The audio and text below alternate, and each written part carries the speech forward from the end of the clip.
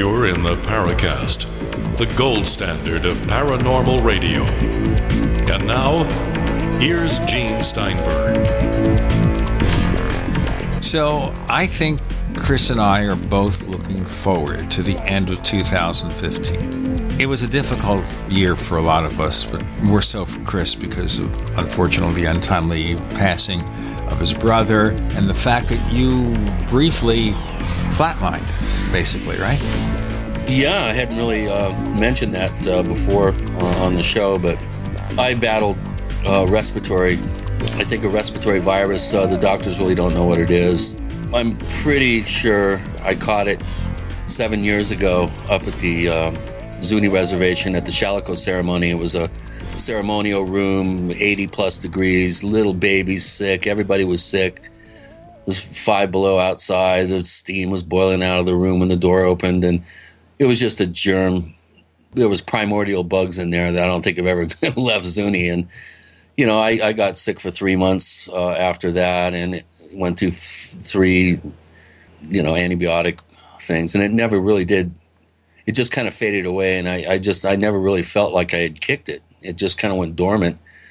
And then this last year, actually, it started at the UFO Congress. I spent 4 hours celebrating the EB Awards win by Ron James and Jennifer Stein, and I was in this smoky casino, and I had quit smoking for 2 months, and then right after that respiratory thing came back with a vengeance. And when I went up to my brother's memorial the first week of May, I really shouldn't have gone. I had a speaking engagement at Adams State College, and I was bringing the gear to the new base station location, so I just couldn't cancel. Plus, my brother's memorial was going on up there in Crestone, and so I went up to 9,000 feet, and my O2 saturation level was, well, the doctors told me later that I shouldn't have been conscious, that I was in the low 70s, and you should be a minimum of 90. And at one point, the day before my speaking engagement, my lungs, for a 5th time, actually, locked up, and I was unable to get any slack to get the albuterol in me, and I died. I was out for, they don't really know, but somewhere around 2 to 5 minutes, and it's just a miracle that I survived. The EMTs said I was blue, and my lips were black, and they thought, the head EMT said it looked like I'd been buried for 3 days. And they started working on me. They didn't think they were going to bring me back.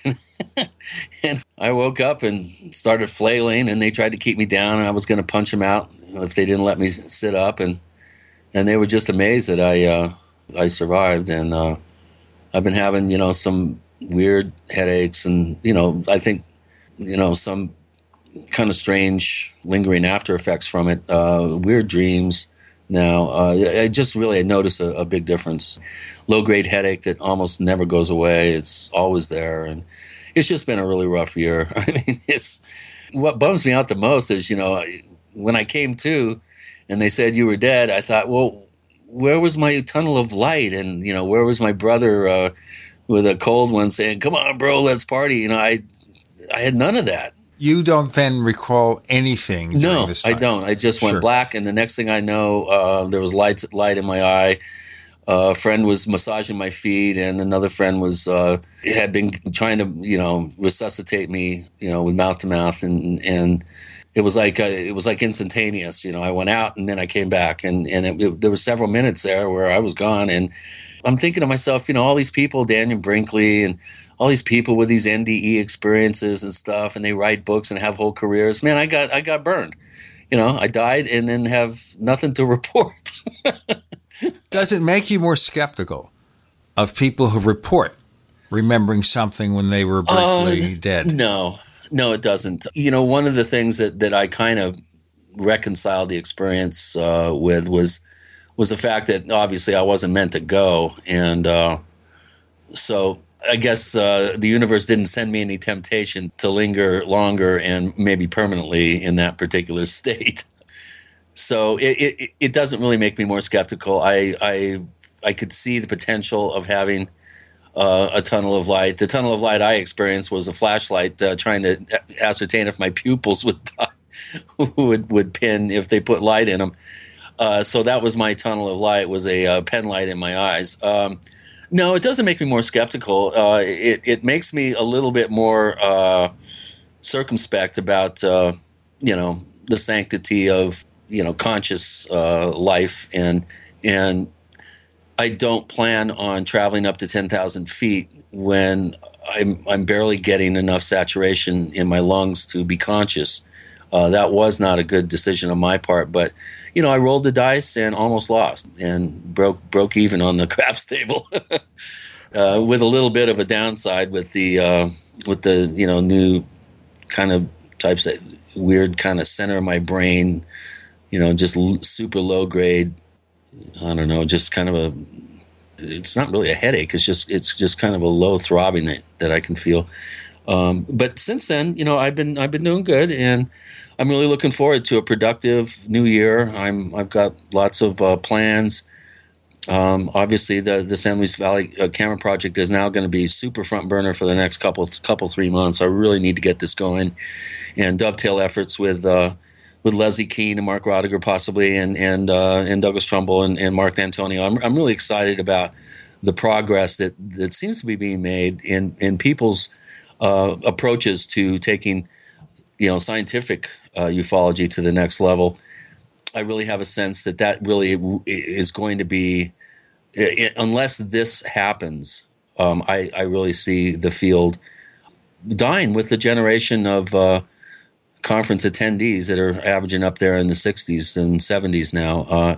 Unless something happens that attracts new blood to the field, there is not going to be a field. I think there's going to be a lot of pop culture assumptions going on, and more and more people are going to become interested in the field.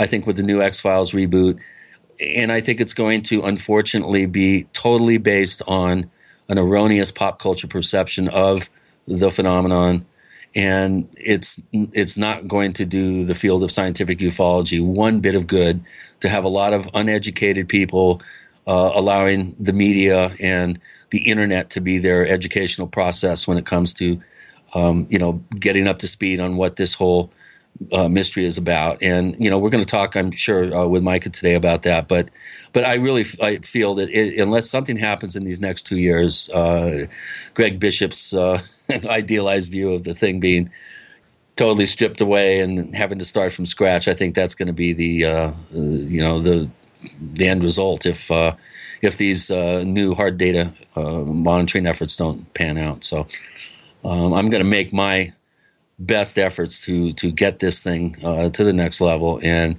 I'm a team player, and I really would like to be involved and have others involved and network this whole thing properly.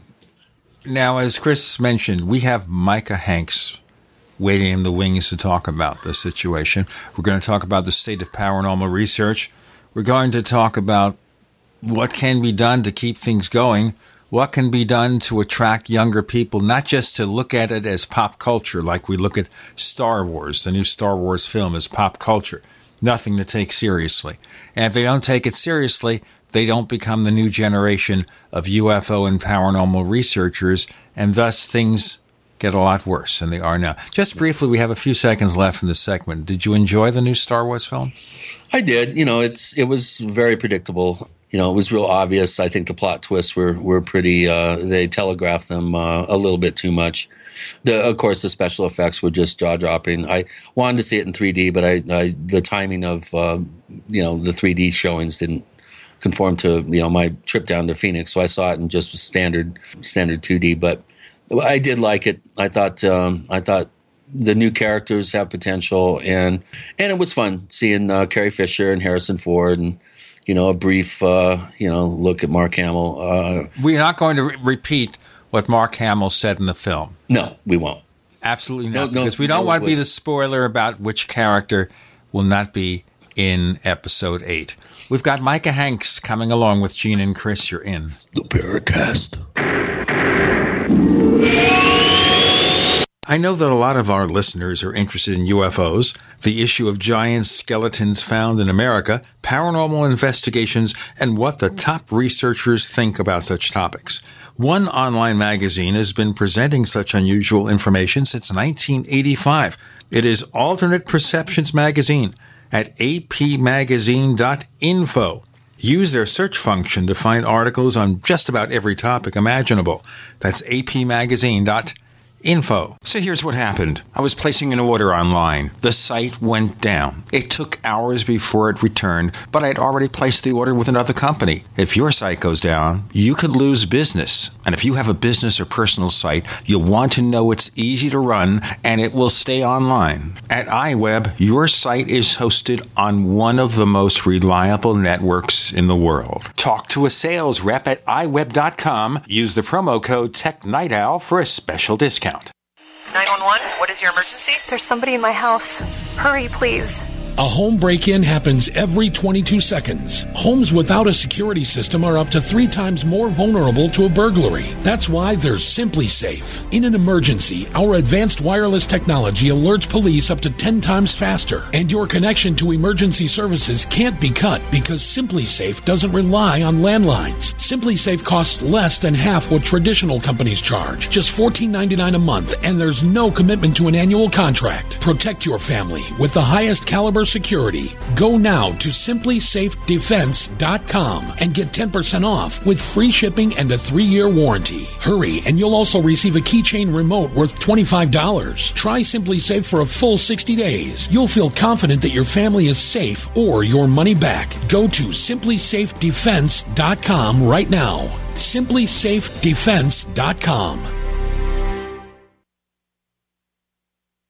So you've got to take a state construction license exam or certification. Can't decide on what books or what chapters to study? Discover right now how you can eliminate unnecessary books and wasted study time. At contractorexam.com, our study materials zero in on state-required test topics in an effective, multiple-choice format. So whether you're a plumber, electrician, general contractor, or other construction-related trade, contractorexam.com will help get you prepared. Visit us at www.contractorexam.com today. Are you worried about your mom or dad living alone in their house? Hi, I'm Joan London. Listen, I know how difficult it is to find senior care for someone you love. That's why I recommend a free service called A Place for Mom. They are the nation's largest senior living referral service. Call A Place for Mom today. To receive free information on senior living communities in your area, call A Place for Mom at 1-800-704-6182. A Place for Mom offers free one-on-one advice from local advisors and a personalized list of senior living communities you can visit. If you have questions about senior care for your mom or dad, there's a place for answers, A Place for Mom. Call A Place for Mom in the next 10 minutes to get your free ebook on financing senior care as well as free information on senior living communities in your area. Call 1-800-704-6182. That's 1-800-704-6182. We use mobile devices right against our bodies every day, but growing scientific evidence has emerged showing serious health risks associated with exposure to EMF radiation emitted from these devices. The solution is Defender Shield, the most effective mobile radiation shielding ever developed. Defender Shield blocks virtually 100% of EMF radiation from cell phones, tablets, and laptops, and starts at just $64.99. Buy now at DefenderShield.com. For 10% off, use promo code GCN. DefenderShield.com, the worldwide leader in mobile radiation shielding. We'd like to hear from you. If you have a comment or question about the Paracast, send it to news@theparacast.com. That's news@theparacast.com. And don't forget to visit our famous Paracast community forums at forum.theparacast.com. Micah Hanks of the Gralien Report returns to the Paracast. We're going to do kind of a year-ender, a year beginner, look at the state of UFO and paranormal research. But now, before we do anything else, Micah, I understand you did see, or saw it you did, Star Wars, The Force Awakening and all that stuff. What was your take? Good it was. Yeah, it was a great film. Understand, folks, if you haven't seen Star Wars The Force Awakens, Yoda is already dead several episodes earlier. He is not in this film. Or in this film, he's not, or something like that. Right. Yeah, so that doesn't qualify as a spoiler. You know, that's the big thing these days is, in addition to the interest and the fandom, the passion for science fiction that we have, And it's important, and we can look at why here in a moment. But I'll say this. There's also an increasing concern among fandom about the release of spoilers, and I think that it's really been heightened by social media. Back in the old days, you could choose whether you went to the store and, bought a copy of a magazine or, a newspaper. If you saw a headline, you could choose more or less whether you wanted to read that. But in this internet day and age, there's stuff coming down your Twitter feed, there's stuff coming up on Facebook, stuff coming up in your email. It's much more easy to be accidentally exposed to the dreaded spoilers. So, we can stay in the no spoiler zone, and I can still maintain it was a really good film. And for me personally, I thought it was obviously better than the prequels, at least as good as the original three in a modern context, with all the modern special effects. It wasn't supposed to have as much CGI, and yet I thought it had more probably than it needed. But then again, you're just going to have that in movies today. But on the whole, it was a really great film. Now, we saw the 3D version, Grayson and I, and the reason was kind of the same reason that Chris didn't, which is we wanted to see the film. And the one screen that was available was the 3D. There was only 42% of the seats were filled. They give you all that information before you enter. And the next non-3D film was 40 minutes later. And since it was Grayson's treat, I said, you want to do 3D? The only thing is here, to be blunt about it, there's nothing in the film that lives or dies for the presence of 3D, in my opinion. Whether or not you see it in 3D is your decision. 3D tends to be a little dimmer. The colors tend to be less vivid. That's part of the process. But otherwise, don't worry about it. I don't even think it's worth seeing in IMAX, but it is a pretty good film. There's nothing really unique there. And the only thing close to a spoiler I'll mention, because everybody has said so already. So cover your ears is a very minor spoiler. And that is, when you look at Star Wars, it's all basically the story of one family, okay? Beginning with Anakin Skywalker and his son and daughter, Princess Leia, Luke Skywalker. And of course, Princess Leia gets together with Han Solo. And the only thing we'll tell you is they have a son. That's all we'll say. But this is a very dysfunctional family, you have to think. There's no peace for them. I mean, look at it from beginning to end. The father, the son, the daughter, another generation. Where are their good people? Of course, there's a possibility there's another child involved, but we don't know because we may not know that answer until the next film. That's one of the new stars. We don't know yet. Yeah, they're kind of remaining mum on a lot of that. And, I'll point out also, with regard to that kind of intergalactic dysfunction that the family suffers, from generation to generation, one question would be, of course, do the midichlorians have anything to do with that? Because going back to the first films, and we'll get, slightly geek chic here, there was a lot of speculation, and some of this coming back around to the new film as well, but back in the old ones, really, what was the true origin of Anakin Skywalker? It was very much a virgin birth, and the idea had been that there may have been, this pureness, that the Force was so strong, and the midichlorians actually led to the pregnancy of what was his mother's name, Padme, I think, maybe, and then there's this other idea which seems far more likely because it seems to be inferred, I think, I believe it was in the third prequel film, that the Sith themselves may have actually orchestrated the birth of Anakin Skywalker, and that all of this would play into the midichlorians and the idea that really this one character would restore balance to the Force. But if that's what the result of the ending of the sixth film, which was actually the third film, Return of the Jedi, has, where Vader comes back to the good into the Force, and he, of course, restores balance to the Force and fulfills the prophecy. If that is the case, then what will happen in the next three films? If the restoration of the balance to the Force occurred, are we going to see another offset? And I do know that they've said of the upcoming two films, 8 and 9, that I believe Rian Johnson will be directing. Of course, they haven't released any information. There's very little more than pure, unbridled speculation right now about those films. But the one thing that people are saying is that it's going to get really weird. They felt that this new film, The Force Awakens, would in a sense restore balance to the Force after the prequels, which really were kind of regarded as being lackluster and certainly not living up to the potential of filmmaking with the kind of budget that Lucas had with the making of those films. He went a little too far down the rabbit hole when it came to the digital stuff and, CG backgrounds and all of this. I mean, there wasn't enough of that gritty, grainy realism that the first films possessed. We got back to that with episode 7, and that the next two films, in addition to, kind of continuing the story, they're going to be a bit of a departure, because with number 7, restoring the balance among fandom and getting back to that kind of an old feel that episodes 4, 5, and 6 had.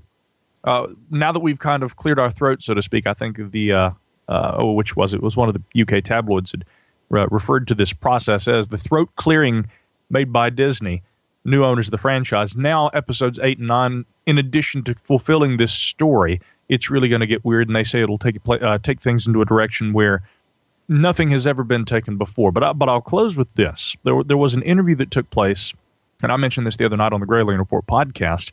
In no way a spoiler, by the way. This is something that was mentioned back in the 1980s at the time of the release of Return of the Jedi.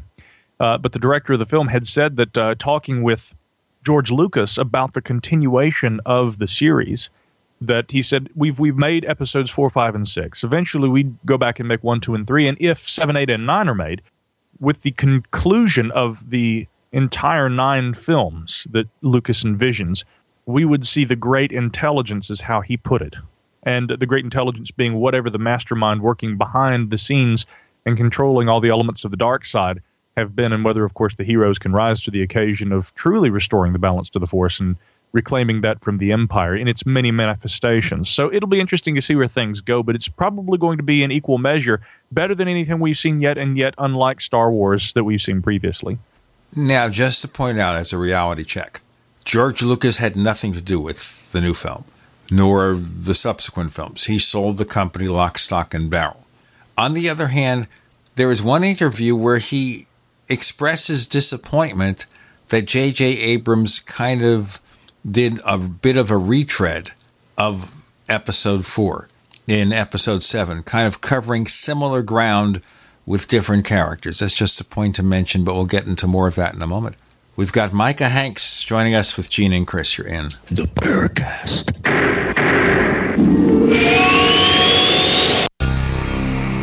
Thank you for listening to GCN.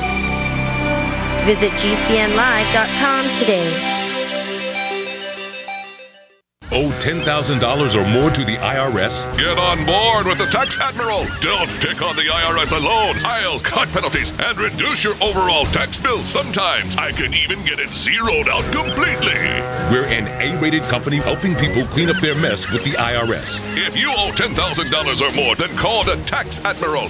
Call 800-287-7180. Again, that's 800-287-7180. 800-287-7180. Paid non-attorney spokesperson Adam Pulaski of the Pulaski Law Firm with principal office in Houston, Texas is the attorney responsible for the content of this ad. This ad is not legal advice, and the choice of a lawyer should not be based solely upon advertisement. Services may not be available in all states. Attention Xarelto users. If you or a loved one took Xarelto and suffered a serious bleeding event, you may be entitled to financial compensation. Xarelto is a popular prescription blood thinner used to prevent blood clots and protect patients from strokes. These serious bleeding events have led to numerous cases of hospitalization and even death. Phone lines are open 24/7. Call 800-261-0937. That's 800-261-0937. Don't complain about your cable bill going up and up and up. Do something about it. Grab a pencil and jot down this special number, 1-855-905-MY-TV. The more cable TV rates go up, the better digital satellite TV looks. Say goodbye to the cable guy and get more of your favorite channels in 100% digital quality for less money. Call 1-855-905-MY-TV. Sign up for packages starting as low as $19.99, and there's no equipment to buy. You get free HD TV upgrade, a free DVR upgrade, and free professional installation. You control what you watch when you watch it. Record your favorite shows. Pause and rewind live TV. Even skip the commercials. Watch local channels too. At just $19.99, what are you waiting for? Pull out your major credit or debit card. Call 1-855-905-MY-TV. 1-855-905-MY-TV. Say goodbye to the cable guy. Cut costs and get more. 1-855-905-MY-TV. 1-855-905-MY-TV. No other network provides the level of customer service we do. When it comes to radio advertising, we are your one-stop shop. And no matter how big or small your business is, we can help. Email us and advertise at gcnlive.com. And an experienced advertising executive will help you take the first step towards driving more customers to your business or website. Advertise at gcnlive.com. Easy, affordable, effective. Did you know that home break-ins increase more than 100% during the holidays? It takes just 10 seconds for an intruder to kick in your door, but police response to a home alarm system is more than 20 minutes, and intruders are in and out of your home in 5 minutes. Thieves know that you're not home and have presents inside just waiting to be taken. And if you are home, how safe will you feel with an intruder lurking inside with your family? That's why police across the country are recommending you use door armor. Proven to withstand the force of a battering ram, door armor keeps intruders out. It's easy to install and barely visible, and your door armor is guaranteed for life. Go to invasionstopper.com for a very special buy one, get one at half off deal. These savings are for a limited time and only available to GCN listeners. Protect your valuables and loved ones this holiday season. Go to invasionstopper.com now. That's invasionstopper.com. Are your Google search results killing you? Unflattering content in blogs, news articles, online reviews, social media, or other sources can jeopardize your reputation, your business, and your livelihood. Let Reputation.com help. Our patented technology will make the truth about you more visible while pushing down unwanted negative content. Improve your Google search results. Call Reputation.com at 1-800-831-0771 for a free consultation. That's 800-831-0771.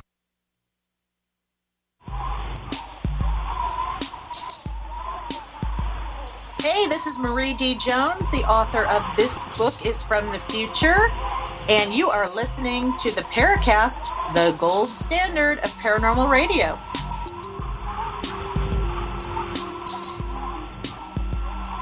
Now, we would be remiss in our duty not to mention the Paracast Plus. Go to plus.theparacast.com, plus.theparacast.com. Yes, the video is coming. Chris is sending me the unfiltered copy so we can try better ways to encode it so that when you look at it, you get decent quality without it saturating all your bandwidth. So it's complicated. We'll get it done. But we have the ad-free version of this show where we kill 41 minutes of network ads. We have the After the Paracast podcast. We've got some show transcripts showing up, more to come. It's a month-to-month, annual, 5-year, or lifetime subscription rate, and we keep the price low. So if you want to learn more, go to plus.theparacast.com, plus.theparacast.com. We were talking about Star Wars because there's a big mythos involving that series. So you got my point, Micah, that George Lucas supposedly would not have done it the way it was done if he had any authority. What's your take? I'm sure he wouldn't have done things the way that J.J. Abrams and after him, Rian Johnson will do the next two films in this final 3 installments of Star Wars. I do understand that, of course, Lucas is still something of a technical advisor, but having sold the franchise, obviously, he is no longer the final word on anything. I'm certain that the general outline of what Lucas had envisioned will play out in these films. But there are going to be certain elements, there are going to be certain incidents that will occur throughout the films that probably Lucas would not have endorsed or carried out himself. And that's just part of the passing of the torch when it comes to the inner workings of Hollywood and the business side of things, although there's an interesting mythological counterpart to that, I find. And it's good to bring this up, really important to bring this up, guys, because like you said, Gene, the mythos surrounding Star Wars, it was very inspired by mythology. Lucas was always a fan of Joseph Campbell. Those final interviews that were carried out for the PBS series The Power of Myth just about a year before Campbell died, I think were actually filmed there at Skywalker Ranch. And it's important to remember the influence that not only mythologist Joseph Campbell and his work had on Lucas, but also just the idea of the recurring hero motif that goes all the way back to ancient Hermetic traditions. It's something that is really mirrored in a lot of world cultures, traditions, religions, and the mythologies, and the stories of the great hero, the rise, the fall, sometimes the rebirth. of the hero. We see all these elements repeated in Star Wars, and so one thing that apparently Lucas had always liked was the idea of a rhythmic or almost a literal rhyme, a rhythm that you could sense with the films. And so the fact that Episode 7, as he interestingly points out, he didn't like the ways that it mirrored the fourth film. Many people have made that observation. To an extent, that was intentional in keeping with this rhythmic sense that the films have. Episode 1, The Phantom Menace, I believe, this film had a somewhat similar, not maybe to the extent that number 7 does, but a somewhat similar sense of rhythm to Episode 4. Now, Episode 7 repeats that just as well, which is, to me, almost reminiscent of the ancient ballads and, of course, the epic poems, the Odyssey and whatnot, and any number of countless examples that come from different cultures and ancient traditions. We see a lot of these components that are mirrored in the actual filmmaking, and while Lucas may not like that, interestingly, it seems to be somewhat an intention of his own that these films would mirror one another in that sense. Now, the other criticism we can make of J.J. Abrams is that he's very good or bad about retreading, and the argument relates to the film Star Trek Into Darkness, where they retread Star Trek to The Wrath of Khan in some level. All right? That's another example. There was an argument in Forbes magazine over all this, Micah, where one person was saying that the important thing about this is that the film was more realistic, showing, without doing anything about a spoiler, that after Episode 6, things were not just tidied up. They didn't have a happily ever after conclusion. Things didn't work out as much as you wanted, which is the point of the relationship between Han Solo and Leia. It wasn't just all sweetness and light. Nobody in this film seems to be getting any respite from all the things. But again, the new stars are pretty good. The new 2 young British stars, 23 years old each. Oh, wow. I have to say, it's actually incredible how good they are and how well they are able to perform in this new film. It's very important, and I don't think that we got this with the prequels. To an extent, what we had with the prequels was, unlike Episode 4, 5, and 6, we had relative newcomers. As a matter of fact, I think that apart from some actually remarkably lesser roles, we're talking about bit parts in films, commercials and things like that. There hadn't really been a real serious breakthrough role either for Carrie Fisher, Mark Hamill, or for Harrison Ford, and some of the other. Well, Harrison Ford, of course, had Indiana Jones. I don't think the first Indiana Jones preceded the first Star Wars, though, did it? No, it did not. Yeah, that's what I'm saying. Is it was kind of that breakthrough role for him. Now he would go on after Star Wars, of course, to do Indiana Jones, which I think maybe that Harrison, at very least, probably enjoyed that character more than he did Han Solo. He's pretty close on the mark when he says he didn't think that Han Solo was the best representation of his acting prowess. And I think that, frankly, some of the Tom Clancy films that he did after that, Patriot Games and whatnot, probably were even better roles for the older, more serious Harrison Ford. But either way, again, those early Star Wars films featured these actors in these roles where they were able to kind of break through, and there wasn't already some sort of a public cultural, I don't know, what would you call it? I mean, an attitude toward them based on their prior roles. So it was a very believable element in the Star Wars films where these characters, relative newcomers, the actors themselves actually were, believably conveyed these parts. When we went back and saw the prequels, what we ended up having a lot of was we had, well-known, well-established actors who were coming into these roles of these already now mythical characters themselves, Obi-Wan Kenobi and the like. And so when you see relatively well-known actors coming into these roles, I think that in a sense, the suspension of disbelief is diminished somewhat among the audience. Point. Yeah. Now, let me just point out a couple of things here. One of the stars of the prequel, Hayden Christensen, left Hollywood pretty much after a few years. He just gave it up, although I understand he's getting back into the business now. In terms of careers, Carrie Fisher's didn't go much of anywhere in terms of movie stardom. Mark Hamill became a pretty regular, reliable character actor, did a lot of voiceovers, and you see him on The Flash now, where he plays the trickster. Chris? Kind of a wacky comic book villain. Okay. But I thought I mentioned the trickster because of you. But that's what's happened to him. So really, Harrison Ford is the one who had a real career, a constant movie career as an A-list actor. And I should point out one thing also. When he was playing the Tom Clancy role in the Tom Clancy films, I talked to Tom Clancy when he was doing that, and he was totally unimpressed with Harrison Ford, said the guy was dumb. Really? That's what he told me. Tom Clancy never minced words. I met him in the 90s. He used to show up at the Macworld Expos. And I once helped him with some problem with his CD drive on his Mac. But Clear and Present Danger, Patriot Games, Harrison Ford, didn't like it that much at all. Question then, did he prefer in any way The Hunt for Red October and Alec Baldwin's portrayal of the character? Yeah, or Ben Affleck in... yeah. Or the current remake with Chris Pine. Right. Did he prefer any of those? I mean, well, he didn't mention Chris Pine because that happened after his death, I think. As far as the others, no, he did not. I got the impression maybe he would have liked Alec Baldwin, but Alec Baldwin didn't want to become an action hero. He also played The Shadow, if we remember. A lot of people didn't like that film. I liked it. But Alec Baldwin, I thought, was a proper Shadow, a proper dark character. He also stars in the current Mission Impossible film with Tom Cruise, Mission Impossible Rogue Nation. That's kind of a romp. I kind of like that film. Let's get away from that, okay? We've got more to cover with Micah Hanks of the Gralien Report with Gene and Chris. You're in the Paracast.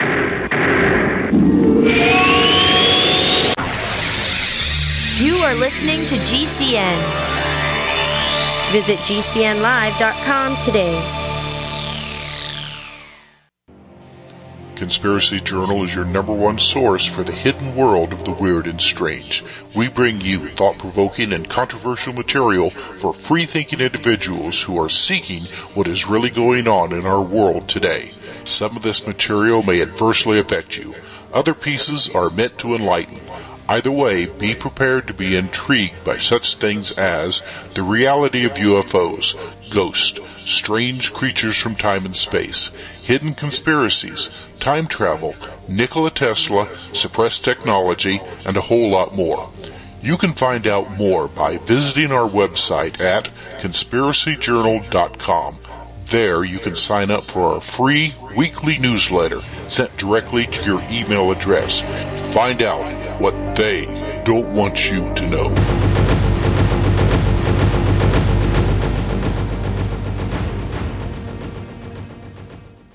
No other network provides the level of customer service we do.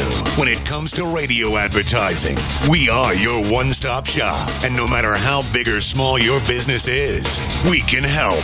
Email us at advertise@gcnlive.com, and an experienced advertising executive will help you take the first step towards driving more customers to your business or website. Advertise@gcnlive.com. Easy, affordable, effective.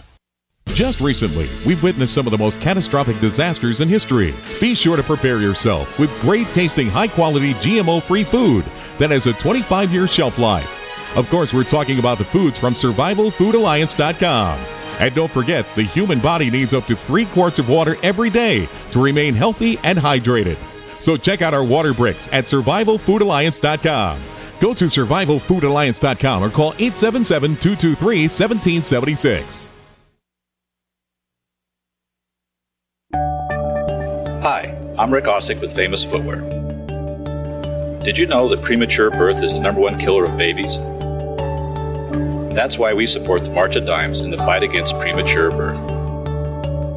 Join us in supporting cutting-edge research, treatment programs, and outreach to help moms have full-term pregnancies and healthy babies. Learn how you can help save babies' lives at marchofdimes.org. Hello? Congratulations. For what? For losing all that weight. How'd you do it so fast? ASAP. ASAP what? What's that mean? Are you ready to get as skinny as possible, as soon as possible, as simple as possible, and as sexy as possible? I'm listening. Then get with the ASAP program. It's real and it works. results. No smooth talk, no slick advertising, and no exaggerated claims of success. I've got to know more.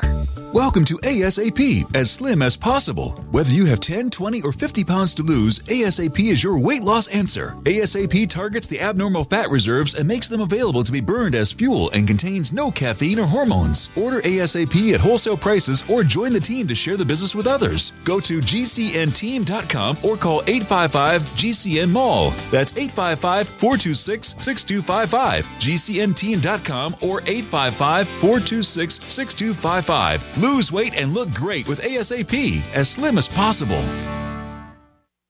This is Dan Pilla. Do you owe the IRS money you can't pay? Are tax debts crippling you? I've defended people from the IRS for over 30 years. I've helped thousands, and I can help you too. I wrote the book on IRS settlement, and I'm telling you, there's no such thing as a hopeless case. Call 800-34-NO-TAX to finally get free of IRS debt. With the IRS's new programs, there's never been a better time to solve your problem. Call 800-34-NO-TAX. That's 800-34-NO-TAX, or my website, danpilla.com.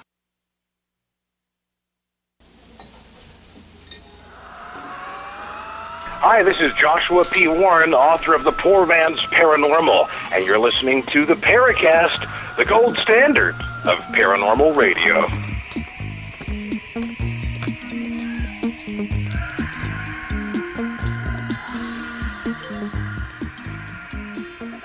Micah Hanks joining us. We started with pop culture, the influence of Star Wars, and we kind of went into some other areas. I guess Star Wars being the ultimate dysfunctional family, which influences so much, by the way, TV and movies like, believe it or not, this new Sunny and Light Supergirl series on CBS. Dysfunctional family. Two of the major villains, her aunt and her uncle from Krypton. Well, it just seems to be a reoccurring motif. How about the dysfunctional partnership that's getting rebooted here this coming January, actually this month, with David Duchovny and Gillian Anderson. I wonder if we're going to see the same incredible upwelling of interest in the paranormal and UFOs that we saw in 92, I think, when the original came out. What do you think, Micah? Well, I think if nothing else, it's going to be a continuation. With a lot of the sci-fi that we're seeing right now, rather than being new and innovative, what we're seeing is the continuation of the old. I mean, that with the X-Files, that with the reboot of Twin Peaks, that with, of course, the Star Wars continuation, that with actually the continuation of Doctor Who, that with Star Trek and the J.J. Abrams editions. I mean, we are seeing more and more the kind of rehashing and revamping, modernization of these classic sci-fi motifs. I think really what I would like to see would be something that would set a new precedent, that would influence culture in a different way. Maybe it won't have an effect on the ufological community like X-Files did back in the 90s, but I think that there are other areas of interest that could be spurred, and maybe should be, if the proper kind of science fiction and fantasy could be implemented. But that just seems to be the case, is that I don't know if it was the time and the era during which Star Trek emerged on the scene, and then the time and the era in terms of American cinema that Star Wars, not just America, of course, knowing that there were fine British actors in the film as well, but that cinema really had reached. Have we gotten to a point, to a new milestone? And I know that you wanted to get away from cinema, but it is important, I think, to talk about this in the sense that how it actually affects the culture, and in this case, UFO or mysteries or whatever. Has cinema reached a new state of the art that it is more difficult to set that groundbreaking kind of precedent that the old films did, and what effect will that have? It seems, if anything, I don't think that necessarily interest in the unexplained is diminishing, but it's a recurring theme. Talk about mythos and myths and motifs that we address on this show when I come on with you guys. We're always talking about, is there a lessening interest in UFOs, especially among younger people? If that's the case, could it be that the way that pop culture is rehashing rather than innovating and setting new precedents, has that had some sort of an effect? I couldn't tell you if it has, but I mean, because again, causation doesn't necessarily equal correlation, but we certainly do seem to see each of these things happening. Well, before we go on, another area of retread is comic books. So there is a video, I think, on YouTube where you see all the people who played Superman. They've constantly rebooted Superman. They reboot Batman a few times. They brought The Flash on TV twice, for one season in 1990, and now again on the CW. And the guy who played The Flash then, John Wesley Shipp, plays The Flash's father now. That's another thing they do, by the way. to pay recognition to the past in these new versions of comic book stories, they find the original players. Like in Supergirl, Dean Cain from Lois and Clark, New Adventures of Superman, and Helen Slater, who played Supergirl in an unsuccessful movie, plays the foster parents of the current Supergirl, always bringing back these old characters. Mark Hamill's Trickster was in the original Flash on TV in 1990 and is back in the new version playing the same character. So it is retread upon retread. It's not only in science fiction, though, Gene. It's everywhere.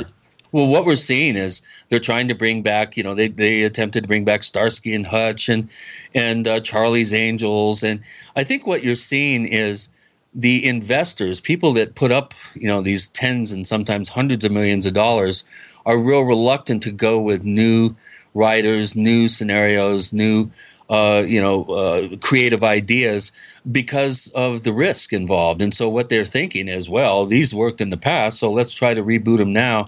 And I think basically that's a function of a reluctance to acknowledge and get behind new and creative ideas. And I think it's the conservatism of the actual funding of these films and underwriting these films that's driving a lot of this reboot sort of thing that we've been seeing over the past 10 years. And that to me indicates a distrust of a new creative talent, new creative ideas, and people's reluctance to gamble on things that haven't worked yet because they're new. The other thing is they try to bring back TV characters in movies. And most times they fail. Look at the examples. I Spy. Now, remember, that was Bill Cosby and Robert Culp back in the 60s when people liked Bill Cosby. They bring him back where Eddie Murphy plays the Bill Cosby character. And they didn't have a single clue about the great rapport that Culp and Cosby had in the original I Spy. They brought the Man from U.N.C.L.E. with Henry Cavill, the guy who plays Superman, and Armie Hammer, who plays the Ilya Kuryakin role that originally was played by David McCallum, who's currently on NCIS, by the way. And I thought that film, by the way, was pretty decent, but it didn't make back its investment. It was directed by the guy who brought Sherlock Holmes in the movies. On TV, bringing back a series, mixed results. The X-Files, we'll see, it's the original cast. They also brought back Hawaii Five-0, and that's done well. That is one of the few rebooted series that actually works. But I agree with you, the lack of creativity. People just want to know what worked, which is part of one of the reasons bringing back Star Wars. Why do you think Disney bought Lucasfilm? To bring something new to the table? No, to recapture the old success and make hay of it. It was a financial decision. Let's find something that is proven, and Star Wars is proven. Let's do that. Disney also bought Marvel. Why? Because Marvel comics still are popular. Marvel films based on the comics are popular, so they wanted to buy that property. It was a business decision, the tried and the true. Hearing both of you guys talk about this brings something sort of different, but entirely related to mind.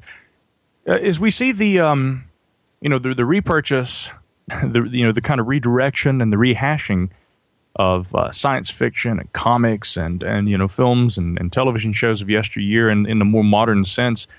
In a way, although we've kind of lost creativity, or rather I should say we haven't lost it, I guess it's just being kind of redirected into old motifs and the kind of the improvement or at least the expansion of older ideas. As much as I would love to see something really new that could set a new kind of precedent, we could ask maybe the same thing about UFO research. There is still so much interest in, for instance, like we might liken Rendlesham to being the Star Wars of UFO cases, taking place at around the same time period.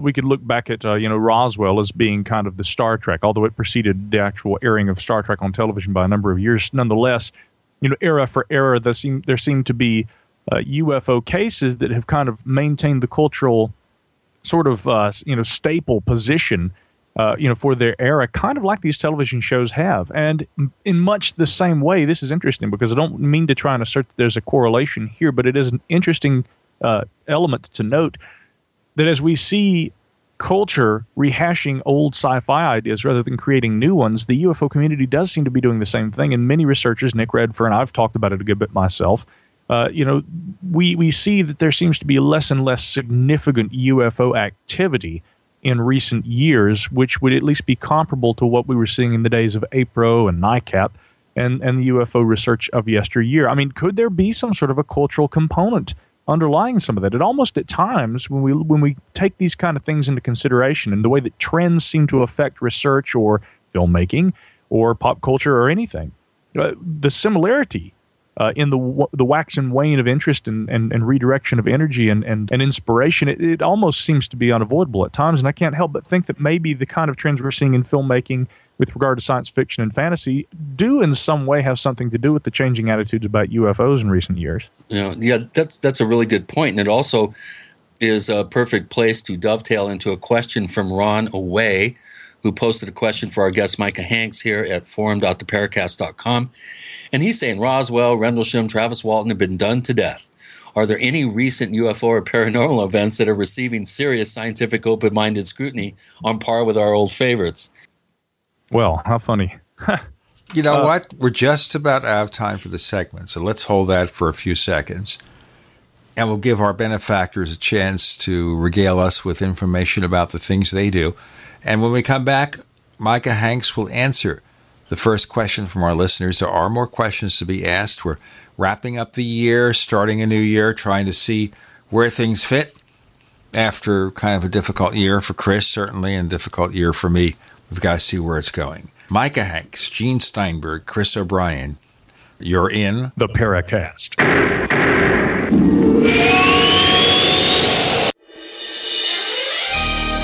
Thank you for listening to GCN. Be sure to visit GCNlive.com today. Attack of the Rockoids has been well received by critics and readers alike. It's a thrill-a-minute story you'll never forget.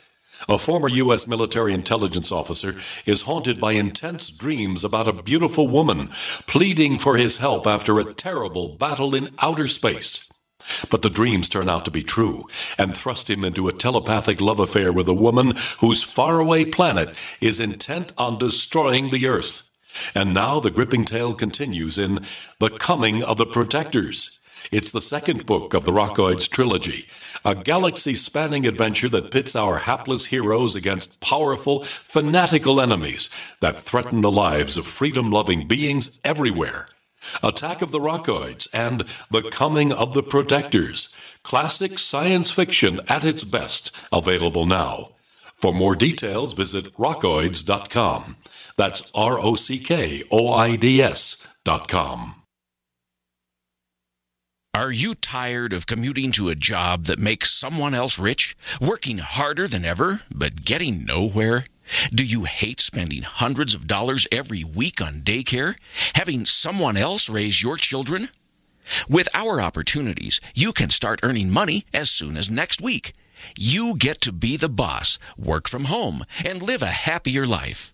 At Be the Boss Network, you'll find hundreds of work-from-home opportunities that you can literally start today and be earning money as soon as next week. Go to freedom106.com and start earning money as soon as next week. You get to be the boss. Get out of the rat race. Work from home. Go to freedom106.com right now and change your life today. That's freedom106.com. Go to freedom106.com and start earning money as soon as next week. You be the boss. Go to freedom106.com.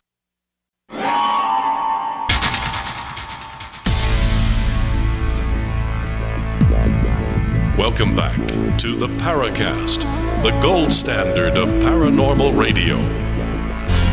And now, here's Gene Steinberg.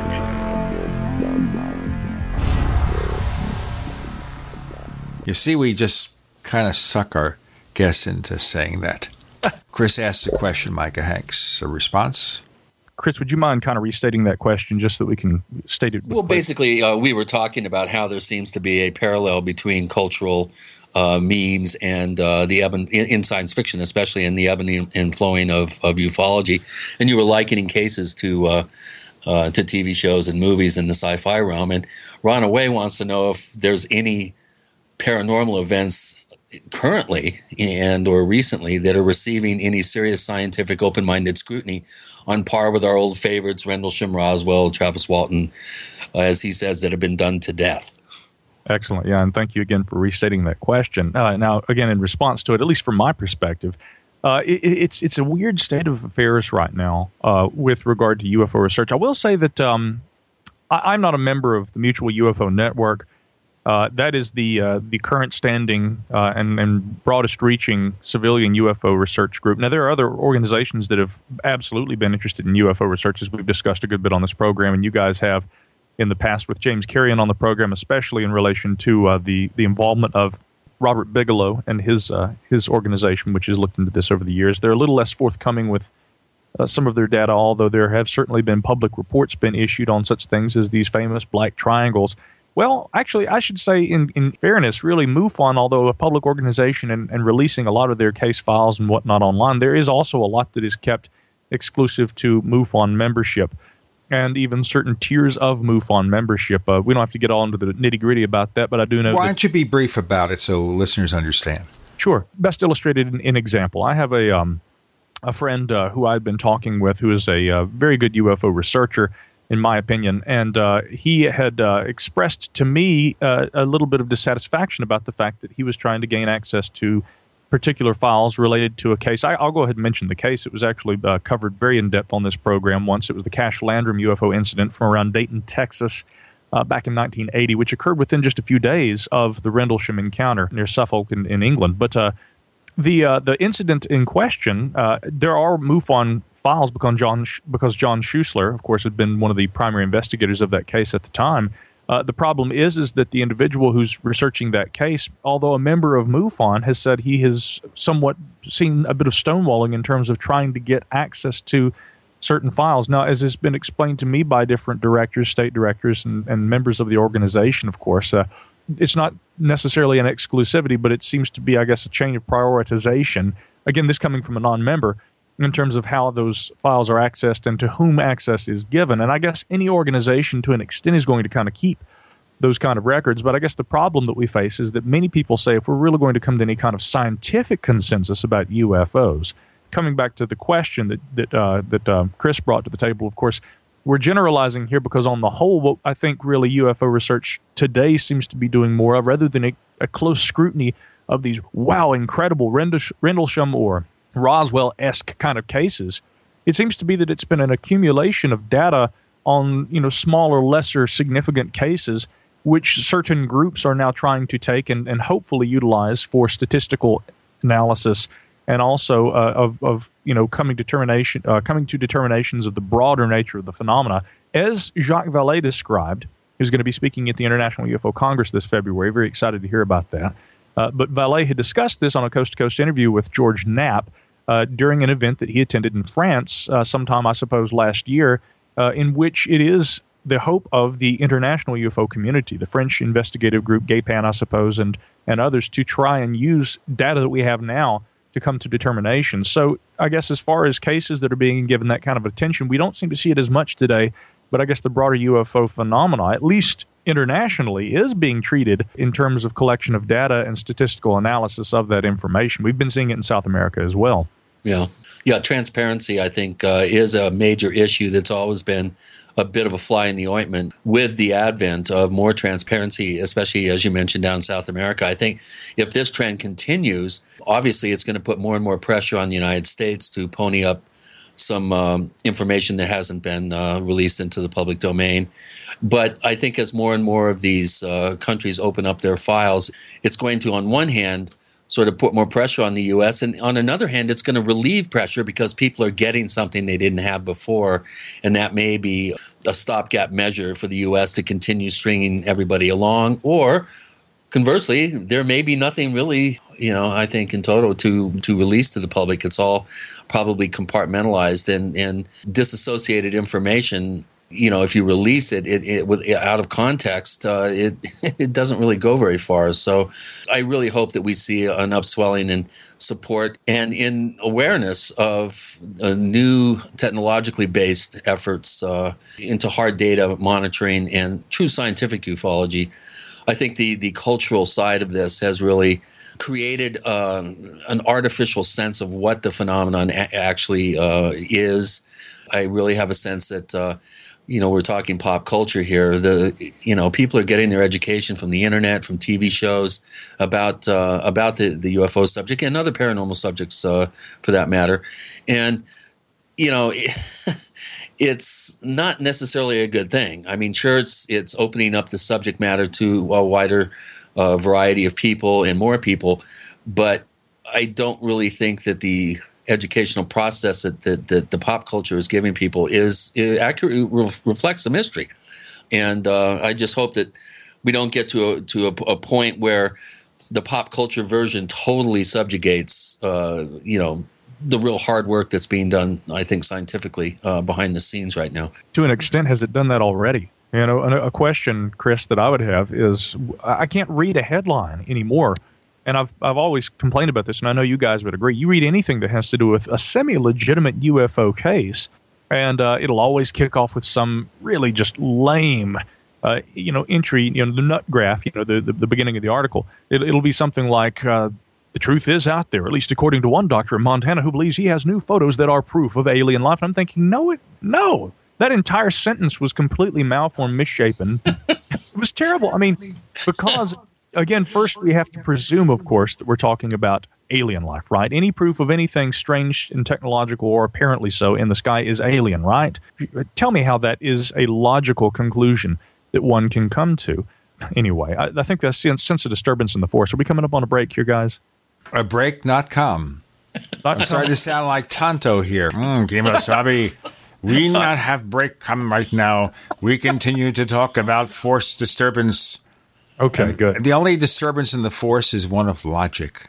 I just like not to ramble off completely. I think I come on the show enough with you guys that we have our own sense of rhythm and maybe whatever that universal force is, which is one thing I should say. It's really always good to be able to talk with you guys about this. And yet it's sad to me that every time we do get to talk, the three of us, it seems that so many of these problems, are the same issues. And really, I feel maybe will be the same issues for some time to come. Like Chris saying, will the actual serious study of strange things seen in the sky, phenomena in our skies, be subjugated by the pop culture, belief that has been kind of associated with it. The more we discuss this, the more important I realize that the serious considerations as it relates to how pop culture influences serious study of strange phenomena, especially the UFO phenomena, it really is becoming more and more important to me. I see because people's attitudes and opinions are often blinded by the kind of pop culture interpretation of, what would contact with alien life be? What would contact with artificial intelligence be like? That one,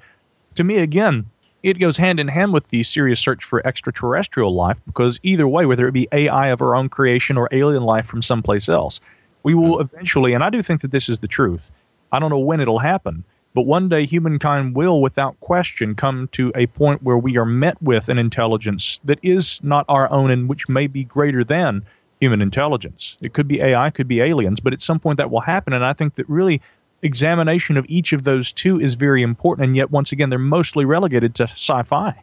No. That's what makes things so difficult here, the entire question. And I just wonder how we prepare for it. In fact, we had somebody on the show a couple of weeks back who did a book about how to talk to an alien, but it really wasn't more involved than talking a bit about channeling and things like that. It really didn't get into the real subject that much. We've got Micah Hanks, who is getting into real subjects with Gene and Chris. You're in The Paracast.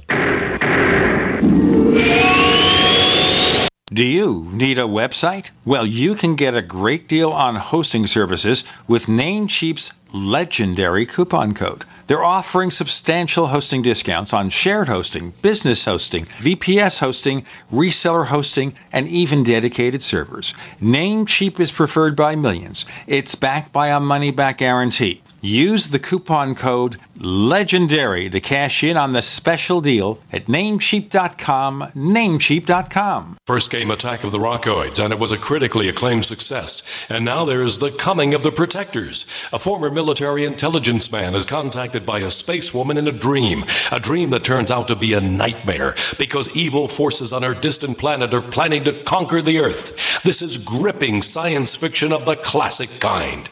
Attack of the Rockoids and The Coming of the Protectors. Find out more at rockoids.com. That's Rockoids, ROCKOIDS.com. Hi, Peter Vaccaro for ParanormalDate.com. Are you looking for love in all the wrong places? Now you have a chance to change that by signing up for free at ParanormalDate.com. This incredible dating site puts people of like minds together. People who are interested in the strange, the unusual, mysteries, ghosts, UFOs, and the afterlife, and so much more. ParanormalDate.com was developed for you, people seeking a viable alternative to the other dating services. You can join for free by going to ParanormalDate.com, and if you decide you like it and want to connect with people, use the code GEORGE for a substantial discount.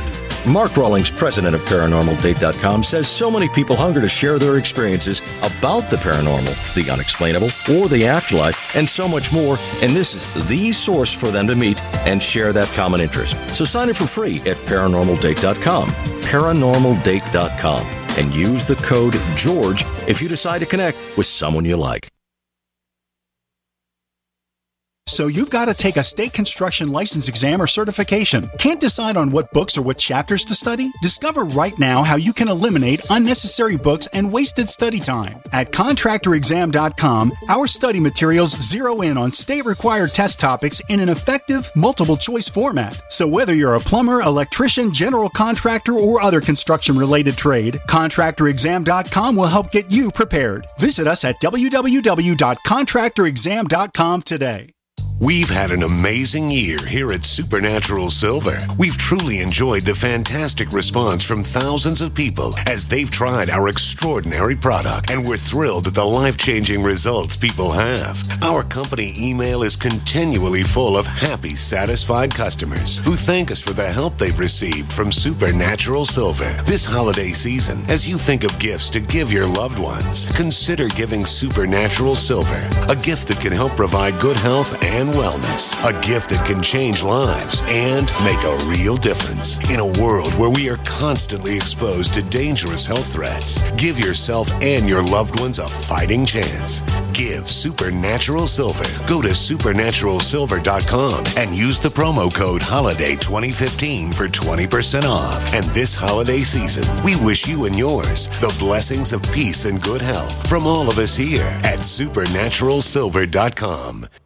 There's one major factor affecting the health of millions, and most people are completely unaware. Acid levels. Soda, meat, dairy, caffeine, and sugar can all lead to elevated acid levels in the body. AlkaVision Plasma pH drops get the body's pH levels back in perfect balance. It's a holistic, natural, and powerful approach that will give you greater health, vitality, and zest for life. AlkaVision Plasma pH drops. Visit alkavision.com. Alkalize your body. Supercharge your health at alkavision.com.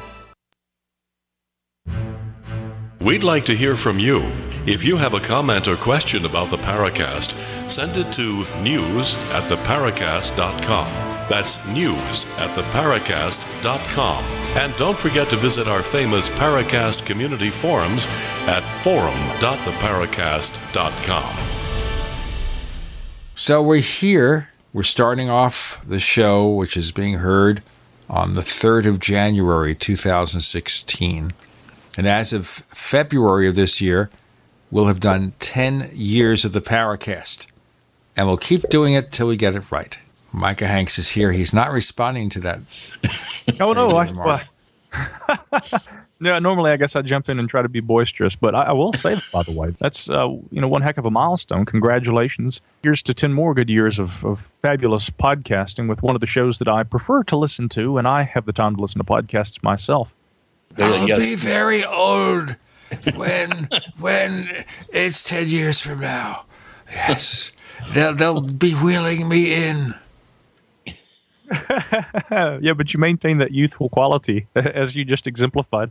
Actually, it was coinciding with the passing of one of the great icons of yesteryear in ufology, Jim Moseley. When he passed away, I'd contacted Eugene and said, Gene, could you come on and come on the Gralien Report and give a statement coming from someone who knew Jim pretty well. And I remember as we were getting ready to record, he said, all right, as they would say in wrestling, let's get ready to rumble. So you do have that youthful character to you, sir. I'm sure in 10 years you'll still be going strong and bringing brilliant points to this sort of discussion. Sort of discussion. We're going to rock and roll. Or as I say it sometimes, we're going to rock and roll. See? Now, the problem with that voice is kind of like making funny faces. My mother used to say, if you keep making funny faces, your face will stick that way. And I think of nowadays Jim Carrey. His face didn't change. So if you force the voice too much... You don't want to look like Wolfman Jack, because that would be really scary. I just like the money he had before he died. That's all. Well, here's an interesting question for Micah. And this kind of goes into a retrospective look back at 2015. But Sue, who's been a poster since 2013 at forum.theparacast.com, has posted in the question bank for you. What do you think are the most important theoretical and research trends in ufology and paranormalology? I've never heard that term before, from 2015. And what should our goals be for 2016? And she goes, she has a couple of follow-up questions after we handle those. Okay, well, since she said I would prefer maybe phenomenology to paranormalology, but by the same token, if I say phenomenology, I had someone try and actually point out that I misused that term on one occasion a few years back. He was, I think, studying for his bachelor's degree. When I outlined the 8 or so different terminological usage or ways that term could be used, he then asked if I would actually be willing to give an interview so that he could cite me as a source for the paper he was writing. So I nonetheless maintain that phenomenology, apart from its relevance to such things as philosophy, it would certainly apply to the study of phenomena as we're discussing here. So, and since we're talking about that, rather than a ufological innovation or breakthrough or science being applied to that subject, one subject that was really important and interesting to me this year, which did see a lot of science put to it, was the search for anomalous primates, more specifically Bigfoot, Yeti, the Sasquatch. And that was Brian Sykes' DNA analysis, which was extremely controversial. It really was. It was, I think, in some ways unnecessarily so, because if we have enough anecdotal data coming from people in all parts of the world that say that they've seen upright walking, humanoid, but far more, I guess, I don't want to necessarily always say beastly, because I don't think that's always the case, especially with the Almasty and the Urals of Russia. Certain quote-unquote anomalous primates are less like great big hairy monsters, and they act a lot more like simply pre-modern humans, which are naturally they're going to be a little more primitive than what we call modern humans today, but nonetheless they are probably more human also than the typical Bigfoot or Sasquatch, according to eyewitness reports. So that said, dealing with apparently a variety of different phenomena around the world that fall under that categorization of anomalous primates, I don't see why, with all the anecdotal evidence that has been forthcoming, witness reports, why science wouldn't step in and say, okay, well, maybe it is time we should start looking at this.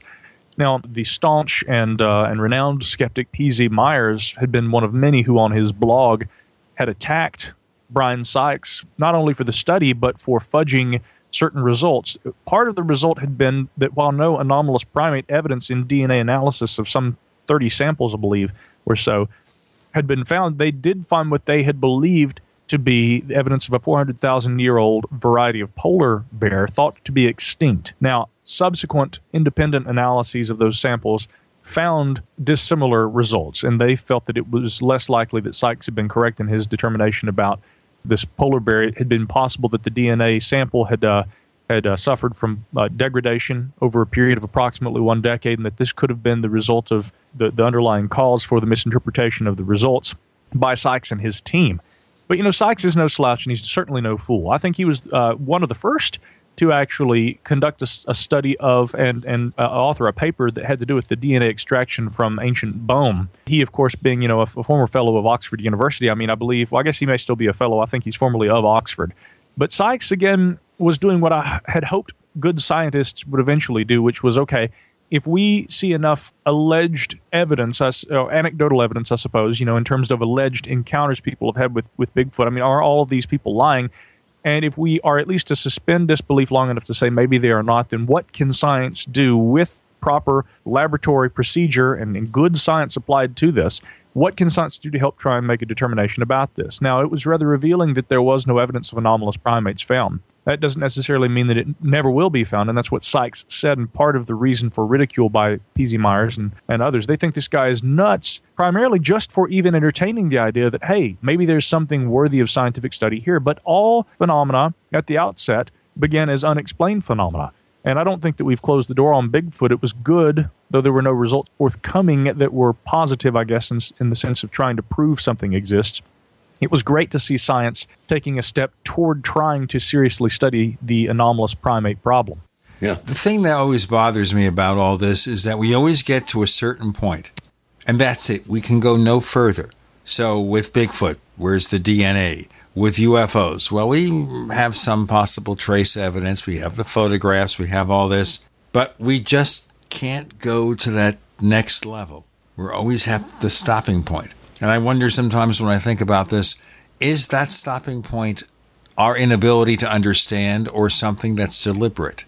That's a good question. It's interesting to me that we have people all over the world that report seeing a creature like Bigfoot, something that is very similar to being a human, which I think really fundamentally is the reason why it's so difficult to believe. If we were seeing something that was far more monstrous and less anthropomorphic in its general shape and behavior, I think it would be far easier for people in some ways to say, okay, this is clearly not a person in a suit. It's the fact that Bigfoot so closely resembles humans, if it exists, that it makes it very difficult to distinguish it from being a person in a suit, although many would say that it's quite obviously not that when they've been those on the receiving end of the actual observation. When they've actually seen this creature in these anecdotal reports, they say it's much larger, the arms are much longer, it's proportionally very different in terms of its build from a human, but still nonetheless fairly anthropomorphic. And I think that this is a big problem in terms of coming to a good determination about what other than a human it could be. Micah Hanks is with us. We're trying to make sense of something, and maybe we will before it's all over. With Gene and Chris, you're in the Paracast.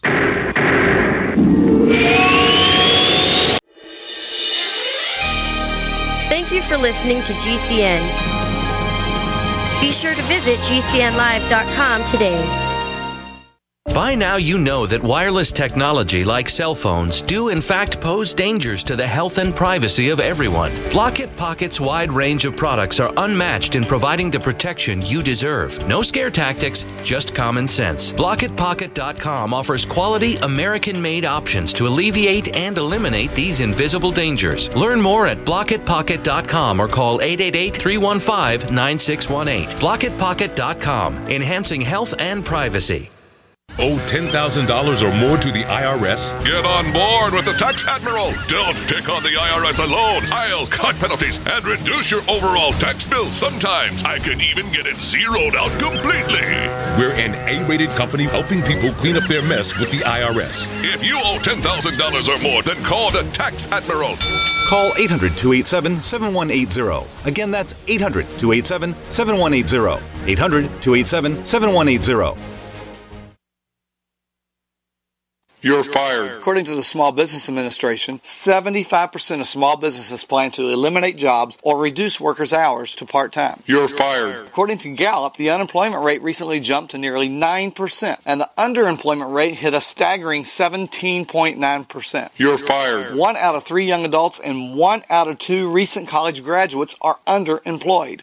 Hello, I'm Keith Abel, a pharmacist and a home business entrepreneur. In 2011, I became one of those statistics myself. Instead of looking for another job in corporate America, I joined Dr. Joel Wallach, the Dead Doctors Don't Lie guy. We're creating steady incomes for ourselves and would like to show you how to do the same. If you want to supplement your current income, replace your income, so you don't have to become one of the statistics, then give me a call toll-free at 866-257-3105, 866-257-3105. You're fired. Don't wait till you hear those words. Start creating an extra income today. 866-257-3105. Paid non-attorney spokesperson Adam Pulaski of the Pulaski Law Firm with principal office in Houston, Texas is the attorney responsible for the content of this ad. This ad is not legal advice, and the choice of a lawyer should not be based solely upon advertisement. Services may not be available in all states. Attention Xarelto users. If you or a loved one took Xarelto and suffered a serious bleeding event, you may be entitled to financial compensation. Xarelto is a popular prescription blood thinner used to prevent blood clots and protect patients from strokes. These serious bleeding events have led to numerous cases of hospitalization and even death. Phone lines are open 24/7. Call 800-261-0937. That's 800-261-0937. Are you worried about your mom or dad living alone in their house? Hi, I'm Joan London. Listen, I know how difficult it is to find senior care for someone you love. That's why I recommend a free service called A Place for Mom. They are the nation's largest senior living referral service. Call A Place for Mom today.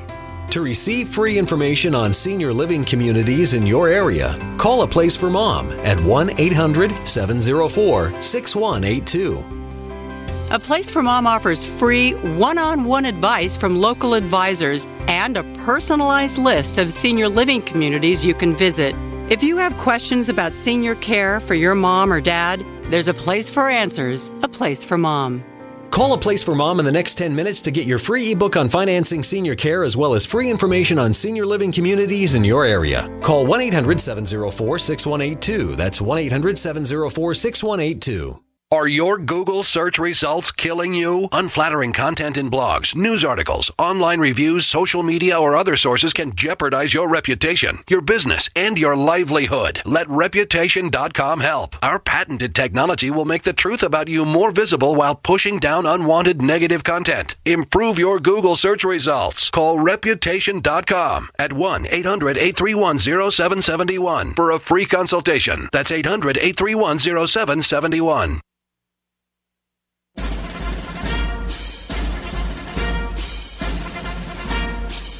Hi, it's Grant Cameron from PresidentialUFO.com. You're listening to the Paracast, the gold standard of paranormal radio.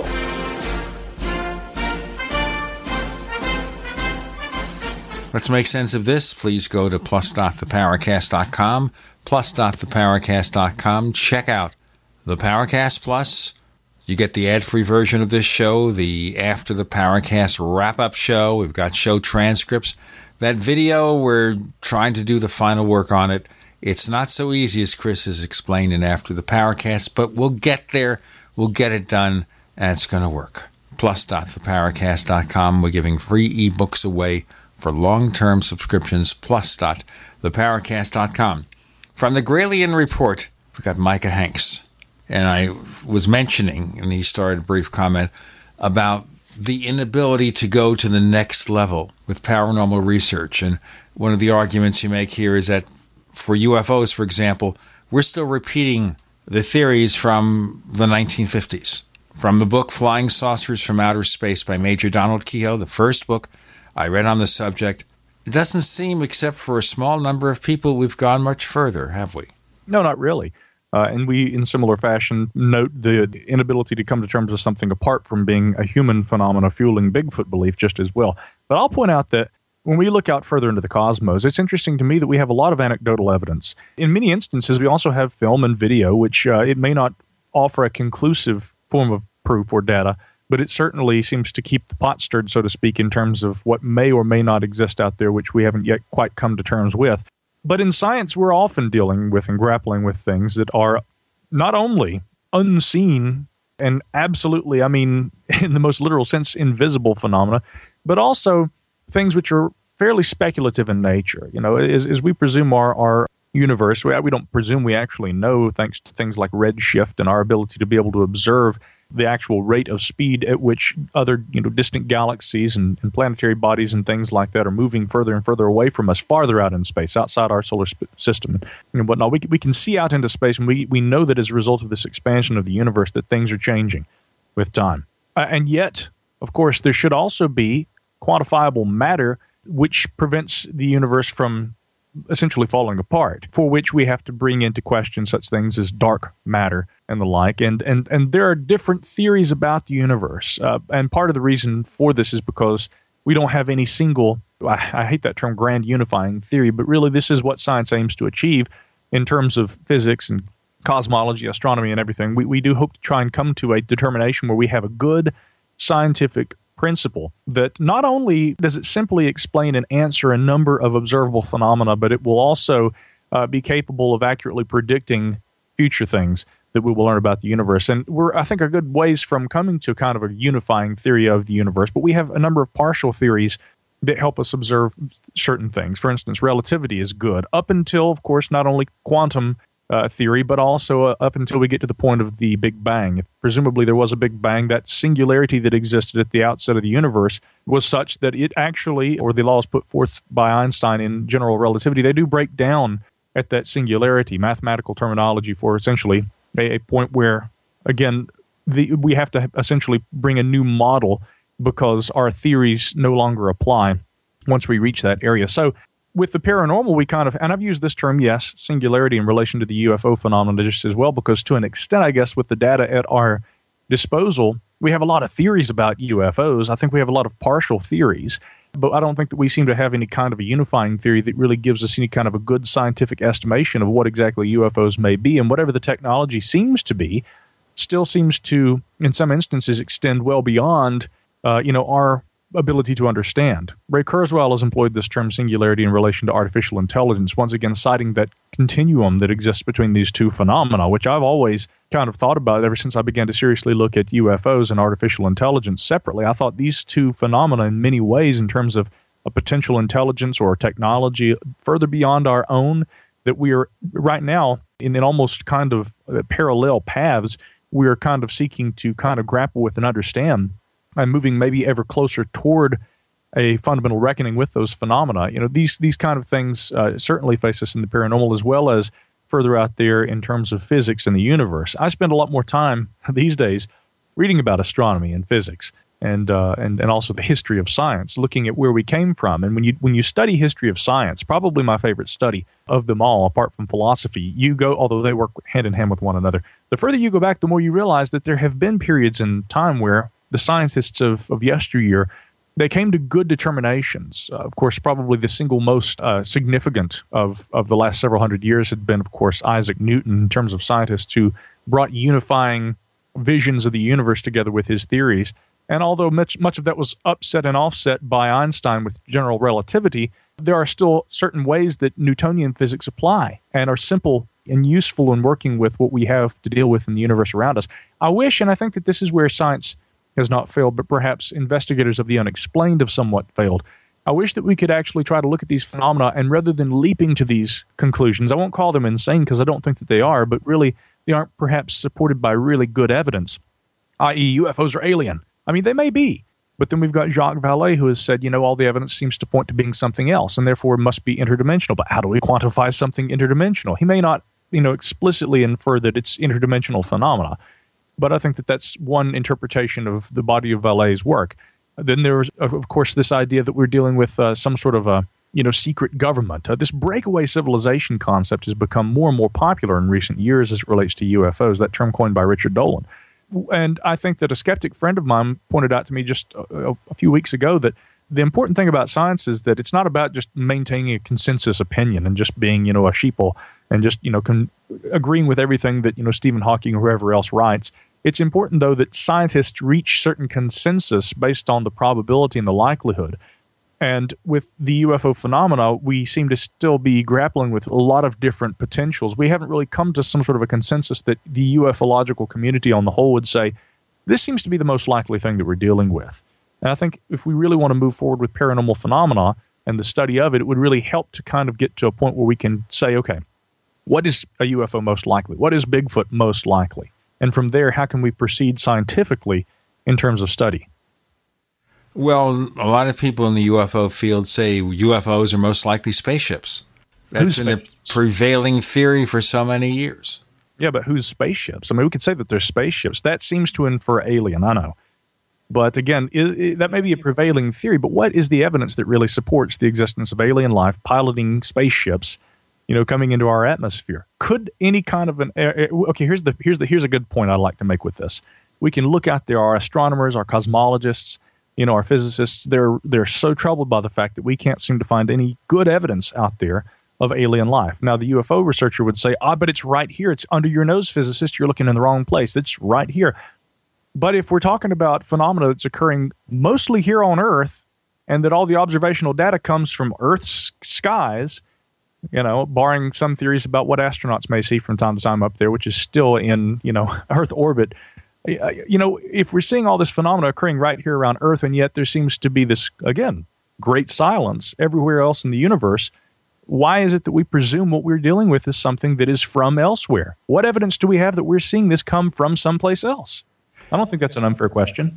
This is very interesting. Let me just mention this. It was an article from Ray Palmer back in the 60s. He edited Flying Saucers magazine. We know, of course, his connection with the Shaver mystery, being the promoter, the co-founder of Fate magazine. And by the way, he's also the name of a comic book character. The character that Brandon Routh plays in Legends of Tomorrow and Arrow and Flash. Ray Palmer, that character for the comic book figure Atom, Atom, with periods after each letter, was named after the real Ray Palmer by the person who created that character. So there we go. Okay, Palmer did an article, Ray Palmer, we're talking about the real person, the sci-fi writer and the paranormal writer, about whether on other planets they see UFOs too. And it was part of his theory that UFOs were a phenomenon intrinsic to the Earth, and therefore if you lived on another planet, maybe you have your own kind of UFOs there. Let's go into more of that and more. And more listener questions of Micah Hanks with Gene and Chris. You're in the Paracast. Thank you for listening to GCN. Visit GCNlive.com today. Graphic Converter is the image manipulation tool for the rest of us. It does not use any database. You get full control of all your files. Want to view the images of a folder? Drag it into Graphic Converter and a powerful browser opens up to show your image files. You could use it for slideshows. You could use it to import images from digital cameras or from scanners. Need to do some image editing? You can do that too in Graphic Converter. Also print catalogs. Convert from so many formats I can't even list them. Download now to see if Graphic Converter is good for you, like 1.5 million other users. Guess what? You could save money when you buy Graphic Converter. Use the coupon code Night Owl. Use the coupon code Night Owl to get a special price for Graphic Converter. Go to lemkesoft.com. That's LEMKE soft.com. lemkesoft.com. LEMKE soft.com. This is Dan Pilla. Do you owe the IRS money you can't pay? Are tax debts crippling you? I've defended people from the IRS for over 30 years. I've helped thousands, and I can help you too. I wrote the book on IRS settlement, and I'm telling you, there's no such thing as a hopeless case. Call 800-34-NO-TAX to finally get free of IRS debt. With the IRS's new programs, there's never been a better time to solve your problem. Call 800-34-NO-TAX. That's 800-34-NO-TAX, or my website, danpilla.com. If you're like me, you're concerned about the stock market and the economy. You're asking the questions, but it just doesn't seem that you're getting the right answers. Well, my friends at the Wealth Preservation Institute not only have the answers, but they've put together a free report, How to Survive the Upcoming Economic Collapse and Protect Your 401ks, IRA savings, and retirement income. Don't hesitate. This report's for free for a limited time by calling 888-772-2929. That's 888-772-2929. Take back your financial lives today. Hey, Berkey Guy here. Are you still drinking unfiltered tap water? Does your water contain chlorine or fluoride? Will you have drinkable water in an emergency? The Berkey Guy is here to help you remove these and other potential contaminants from your water, thus helping you drink clean, purified water. We offer Berkey water purification systems at the lowest available prices online. Don't go another moment without Berkey system. Over the last 10 years, we've helped thousands drink clean, purified water. Join them by visiting goberkey.com or call me, the Berkey Guy, at 877-886-3653. That's 877-886-3653. This is a healthcare alert from the Pain Relief Hotline. If you, a family member, or a loved one suffers from knee, back, shoulder, or ankle pain and have Medicare as your primary insurance, we've got great news. You don't have to suffer any longer. You can immediately qualify for a pain-relieving brace at little or no cost to you by calling our 24/7 pain relief hotline at 866-389-0620. Delivery is free and all paperwork is handled for you. If you are on Medicare and have knee, back, shoulder, or ankle pain, don't wait. You can qualify to immediately receive a pain-relieving brace at little or no cost by calling our 24/7 pain hotline now at 866-389-0620. Our representatives are standing by 24/7 to take your call and rush you your pain-relieving brace at little or no cost to you. Shipping is free and all paperwork is handled for you. Just call 866-389-0620. That's 866-389-0620. Again, 866-389-0620. We use mobile devices right against our bodies every day, but growing scientific evidence has emerged showing serious health risks associated with exposure to EMF radiation emitted from these devices. The solution is Defender Shield, the most effective mobile radiation shielding ever developed. Defender Shield blocks virtually 100% of EMF radiation from cell phones, tablets, and laptops, and starts at just $64.99. Buy now at DefenderShield.com. For 10% off, use promo code GCN. DefenderShield.com, the worldwide leader in mobile radiation shielding.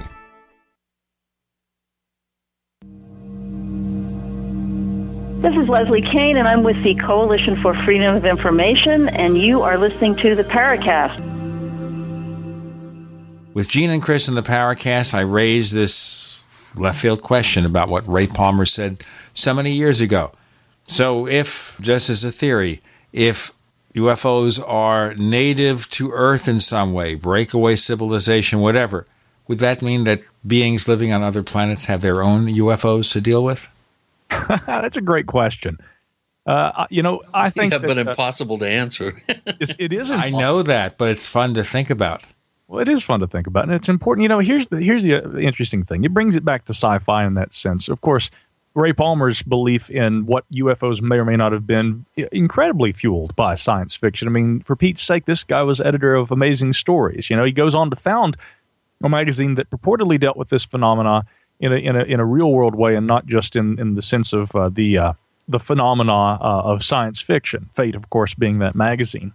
But when we look at the way that science fiction kind of fuels interest in these sorts of things, I mean, yeah, Ray Palmer was certainly no exception. And on that note, science fiction has, in a speculative sense, in the fun that we have with it, it often has also fueled innovation. Arthur C. Clarke, I think, in his works, predicted the creation of numerous things. Of course, we know famously the telecommunications satellite, but we also see in Kubrick's 2001: A Space Odyssey, there on the Clavius moon base, the conversation with the gentleman's daughter where she requests a bush baby as a gift, and we're basically seeing Skype right there. So it is interesting because we do see a lot of technology that maybe one would say are inevitable. But by the same token, they appear in sci-fi usually a few decades before they actually come to fruition in the real world. Now, it is interesting to me that Palmer's interest in UFOs was fueled by the science fiction and what, at least according to some, was maybe in that twilight realm that kind of exists between fact and fiction. Coming back to Richard Sharp Shaver and his submission to Palmer of a manuscript. I think it was called a Warning to Future Humankind, but when it was revamped and reloaded for publication, Palmer recalled it, "I remember Lemuria." And this was, of course, what began the very popular at the time Shaver Mystery, which did deal with these Deros, the detrimental robots, and then the Teros, this warring faction between good and evil that was occurring where? Underground, yes, in the hollow earth. Mankind has a long history of interest with the hollow earth, and with the belief that there were entrances to the hollow earth located perhaps in the polar extremities of our planet, and that they could be entered and traversed, and that presumably, therefore, maybe they were inhabited just as well.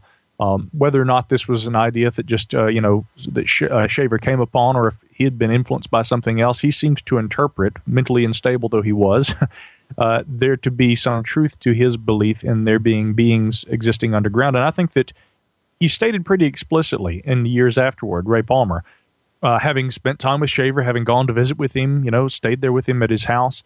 I think Palmer was pretty convinced that the answer to the UFO phenomena lay in some of Shaver's theories. And yet, by the same token, as credulous as that idea may seem, it's interesting for a couple of reasons. Because, first of all, George Adamski's book that would later become, what was the title of the book? Was it called it wasn't Behind the Flying Saucers, was it? The one that was co-authored with Desmond Leslie? The Flying Saucers have landed. That's the one. Yeah, that's what I'm thinking of.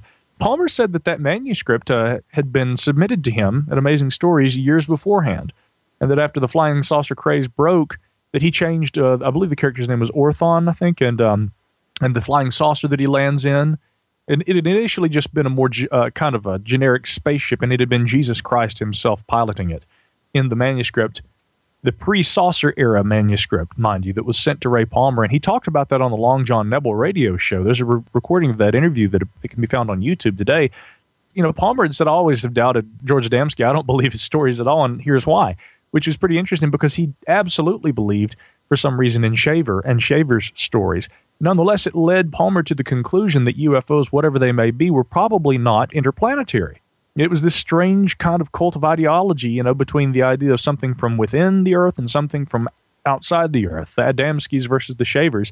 And Palmer very much went, you know, in the direction of Shaver and the idea, whatever these things are, the answer to the UFO phenomena will be found here on terra firma. Kind of interesting. Well, of course, we can follow the legends of the holes of the poles back even to Edgar Rice Burroughs, some of his earlier sci-fi stories. Even at the time he was writing Tarzan, he was also writing John Carter of Mars, the Pellucidar stories, which involved going through the inner Earth. So this is something that was not unusual. And when Palmer started talking about it, I thought of Edgar Rice Burroughs. And of course, Palmer knew Edgar Rice Burroughs and was responsible for persuading Burroughs to write some of his final stories for Amazing Stories magazine. You have Jules Verne as well, Journey to the Center of the Earth. Sure. Yeah. There are a lot of these. I mean, you know, some would take it all the way back to Dante, although that was obviously a much more kind of a metaphysical interpretation. Nonetheless, there is still the difference between ascending into the sky and then descending down into the earth. But that also leads you to the connection of another civilization here. Therefore, it's in the same framework as a breakaway civilization. Right. You know, again, a breakaway civilization, I think by definition, I think Richard Dolan, when he first put that idea forward, it certainly was fueled by the idea that there have been, you know, special programs, privately or secretly funded in some way, whether that be through black budgets or, again, the idea that there may be, and it's funny because I often hear people say, well, what kind of a group, what kind of anybody would have that kind of funding? You know, what kind of an extra governmental group would have enough money to be able to fund something so large? But I wouldn't rule that possibility out in the least. And you know, there have been a number of interesting proponents of the possible funding mechanisms underlying a so-called breakaway civilization, which is kind of, despite her background, I guess, in business and finance, it's kind of brought the character known. I shouldn't say character. I have a lot of respect for this individual, but Catherine Austin Fitts. She, again, doesn't seem to come at this from a UFO angle. She's not a popular UFO author. She wrote an article a number of years ago called What's Up with the Black Budget? And in that article claimed that, you know, a friend of hers who had been a high-ranking military official at one point had asked her, I think, to be on a panel that would be looking at, you know, how to deal with a UFO issue were one to arise here in the future if aliens were to touch down. And she kind of asked, why would we be putting, you know, interest into something like this? And she was given the impression by those who had invited her to be a part of this panel that this would be something that would potentially be of very, very serious importance in the coming years. And then was asked famously, would you like to meet some aliens? And she declined at the time. It's interesting because now I'm seeing that a lot of people actually cite Catherine Austin Fitts, and she's made appearances at different events related to the idea of a breakaway civilization. And more people who are not directly related to the UFO field of study, ufology as it were, are kind of finding their way into it because there do seem to be parallels that emerge. Joseph Farrell is one. Peter Levenda, who I spoke with recently, and a fascinating guy. Most of his research has to do with the Nazi occult mythos, but he actually reached out to me a while back because I was looking at some of these, you know, stories from Latin American countries, especially that have to do with UFOs. He had been to Chile in the 1970s and had actually visited a place in 1979 called Colonia Dignidad.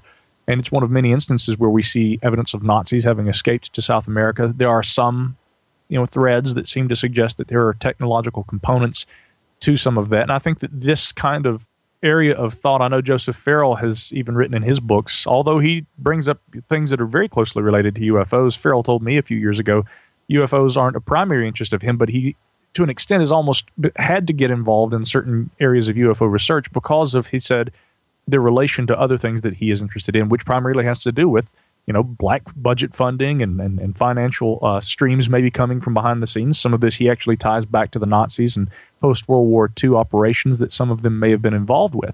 So, whatever it is, this ongoing, some of it really good, serious, hard historical research, some of it certainly kind of steeped in speculation and whatnot, but these kind of researchers coming together, whether independently or conversing amidst themselves, or maybe just, their works coming to the attention of people like us who read these kind of books and are multifaceted in our interests, this notion of a breakaway civilization, and generally, as Richard Dolan, I think, intended it, one with some sort of an advanced technological component, has become, I think, one of the more popular motifs that is presented in the study of UFOs in the modern era. So I don't know, maybe people are kind of coming around to the idea that whatever the UFO phenomena is, maybe it's nothing so far out and spacey, maybe it is from right here, although many proponents of a breakaway civilization maintain nonetheless that the technologies driving this civilization actually probably were captured technologies, i.e. Roswell, wherever. So, the idea of some sort of crash retrieval and back engineering, Bob Lazar kind of stuff. So, it's really kind of interesting because the various ufological mythos that have been presented over the years, they kind of tend to overlap at times. They really do. We'll get into more of breakaway civilizations, your questions, and maybe some of the false trails of 2015. I can think of a subject that shall not be named. I don't know if Mike, I think, knows what we're talking about. With Gene and Chris, you're in the Paracast.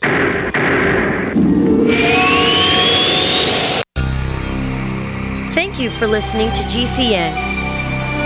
Visit GCNlive.com today.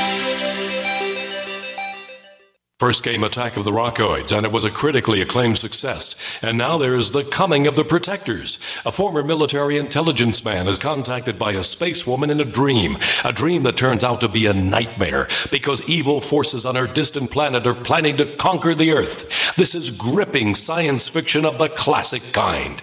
Attack of the Rockoids and The Coming of the Protectors. Find out more at rockoids.com. That's Rockoids, ROCKOIDS.com.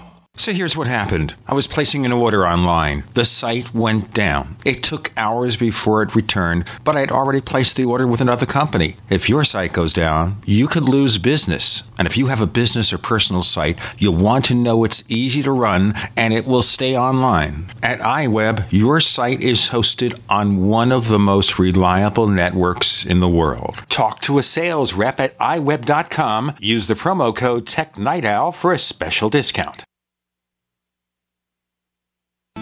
Chronic inflammation is now known to block your ability to repair and compromises your immune system, making you more vulnerable to all diseases.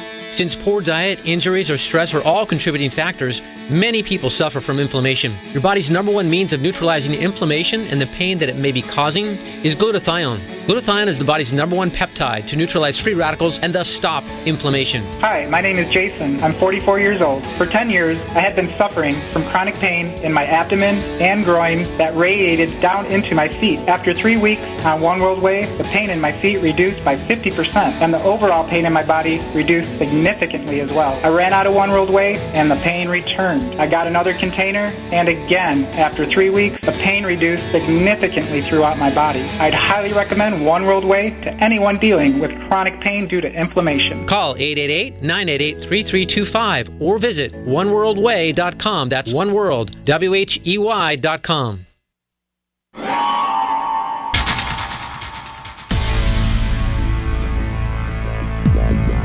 Welcome back to the Paracast, the gold standard of paranormal radio. And now, here's Gene Steinberg.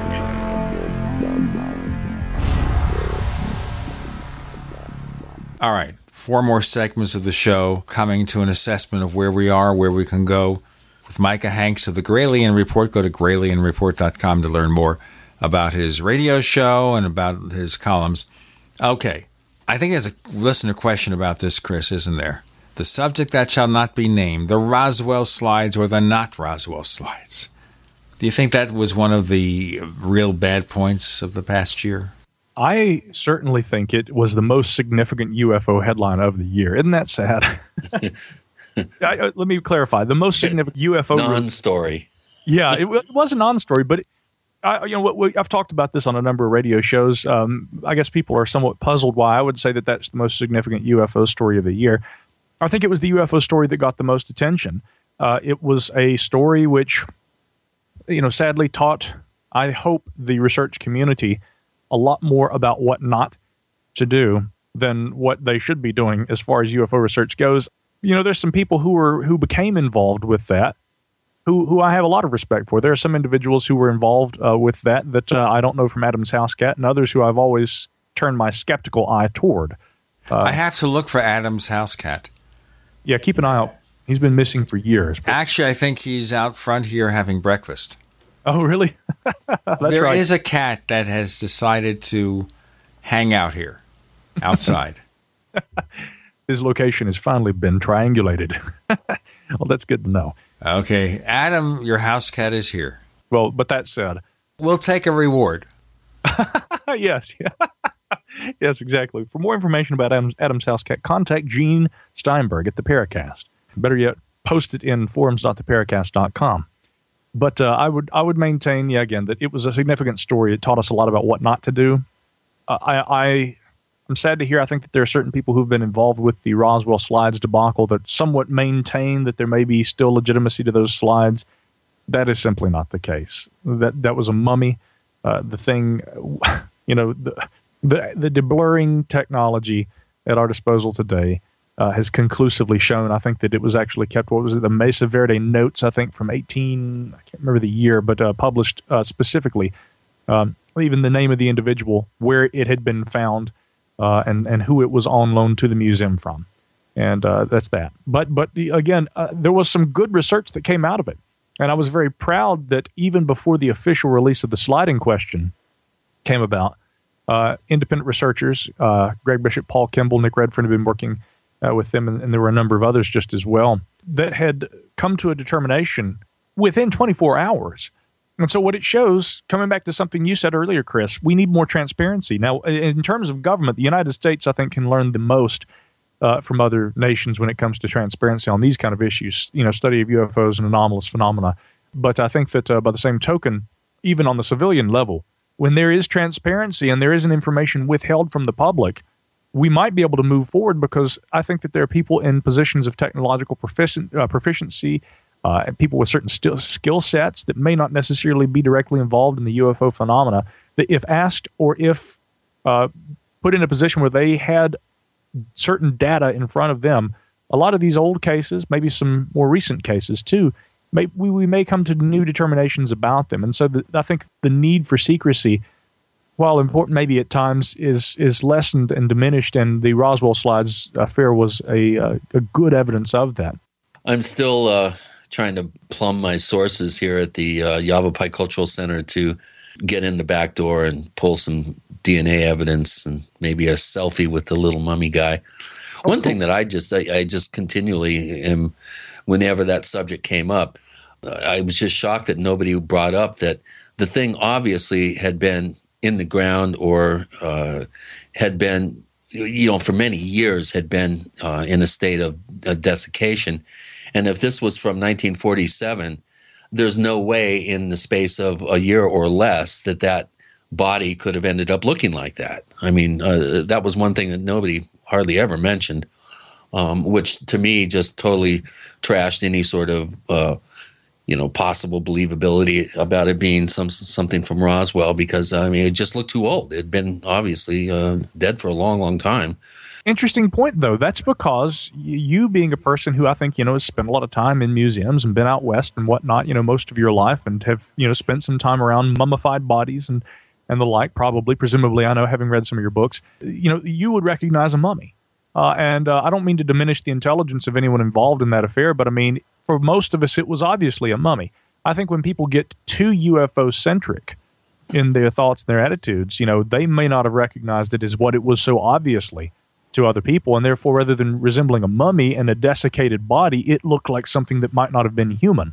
in which case any mummy would look alien to that kind of a mindset. It seems absurd to you or I, but again, I think that it's important that people have a broad, and yes, they need to have an educated background to be able to make those determinations. Of course, it was obvious to you, but you know what a mummy looks like. Right. Well, I know what a body looks like after it's been in a desert environment for an extended period of time. I mean, it becomes naturally mummified, not with some sort of a Egyptian process where they embalm the bodies with particular types of oils and herbs and that sort of thing. This body obviously had been in a very dry desert environment for quite some time. It was obvious to me. And if it was from 1947, then that totally trashes any sort of connection to an event from that year. But I do still, I'm letting the furor kind of wane a little bit around this, and it is kind of fading, I think, fairly fast now. And I do have a couple of connections with the Yavapai, and I'm still hoping to get in there. I mean, it's literally a half a mile away from me. So I do, through the grapevine, I heard that some TV show showed up unannounced and tried to get access, and they were kind of laughed out of the building. So anyway, I think your point is well taken that, if any good comes from this whole episode, it is, again, as you put it, the kind of a reminder of how not to do things. Yeah, absolutely. And that's a point well taken, I might add. We're going to go on to another couple of questions here. Here's a good one that I don't think we've ever asked you this, but I think this is a good question to ask, and basically it's asking Technomage, who again has been a longtime member of forum.theparacast.com, where he asks questions of our guests, and he's asking which case or cases have you conducted extensive research on and concluded that a paranormal explanation is the only logical one. And knowing how meticulous you are with your investigative work, I'm going to be very interested to hear your answer. Well, I've got to be honest. I've never come to the conclusion with anything that I've tried to undertake any serious, rigorous study in relation to. I've never come to the conclusion that, oh my God, there's just no answer. This is something not of this world. This is something paranormal. I don't think that and I hope that this doesn't disappoint anybody, but I don't think that my mind gravitates toward trying to say that there's an unsolvable element to any of this. That doesn't mean that there are not phenomena which currently our understanding of, or a level of sophistication in relation to science and technology. It doesn't mean that there aren't certain phenomena that extend beyond that. But with the acquisition of new information, presumably we will understand these things.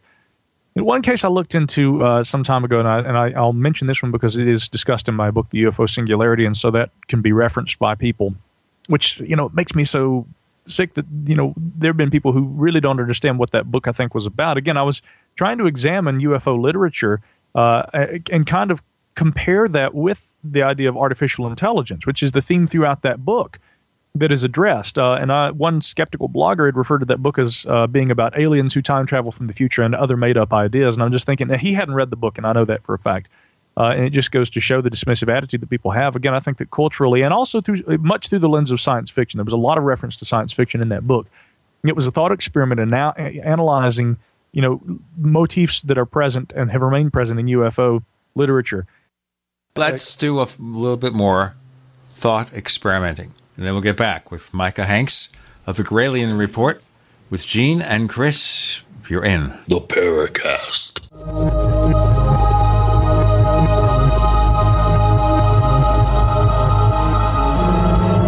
If you're fascinated by UFOs, ancient aliens, archaeological mysteries, ghost hunting, Atlantis, and any other paranormal topic as we are, be sure to check out apmagazine.info each month. Since 1985, it has presented the latest research by top researchers like Andrew Collins, Brad Steiger, and many others, and contains interviews with such leading personalities as Jacques Vallée.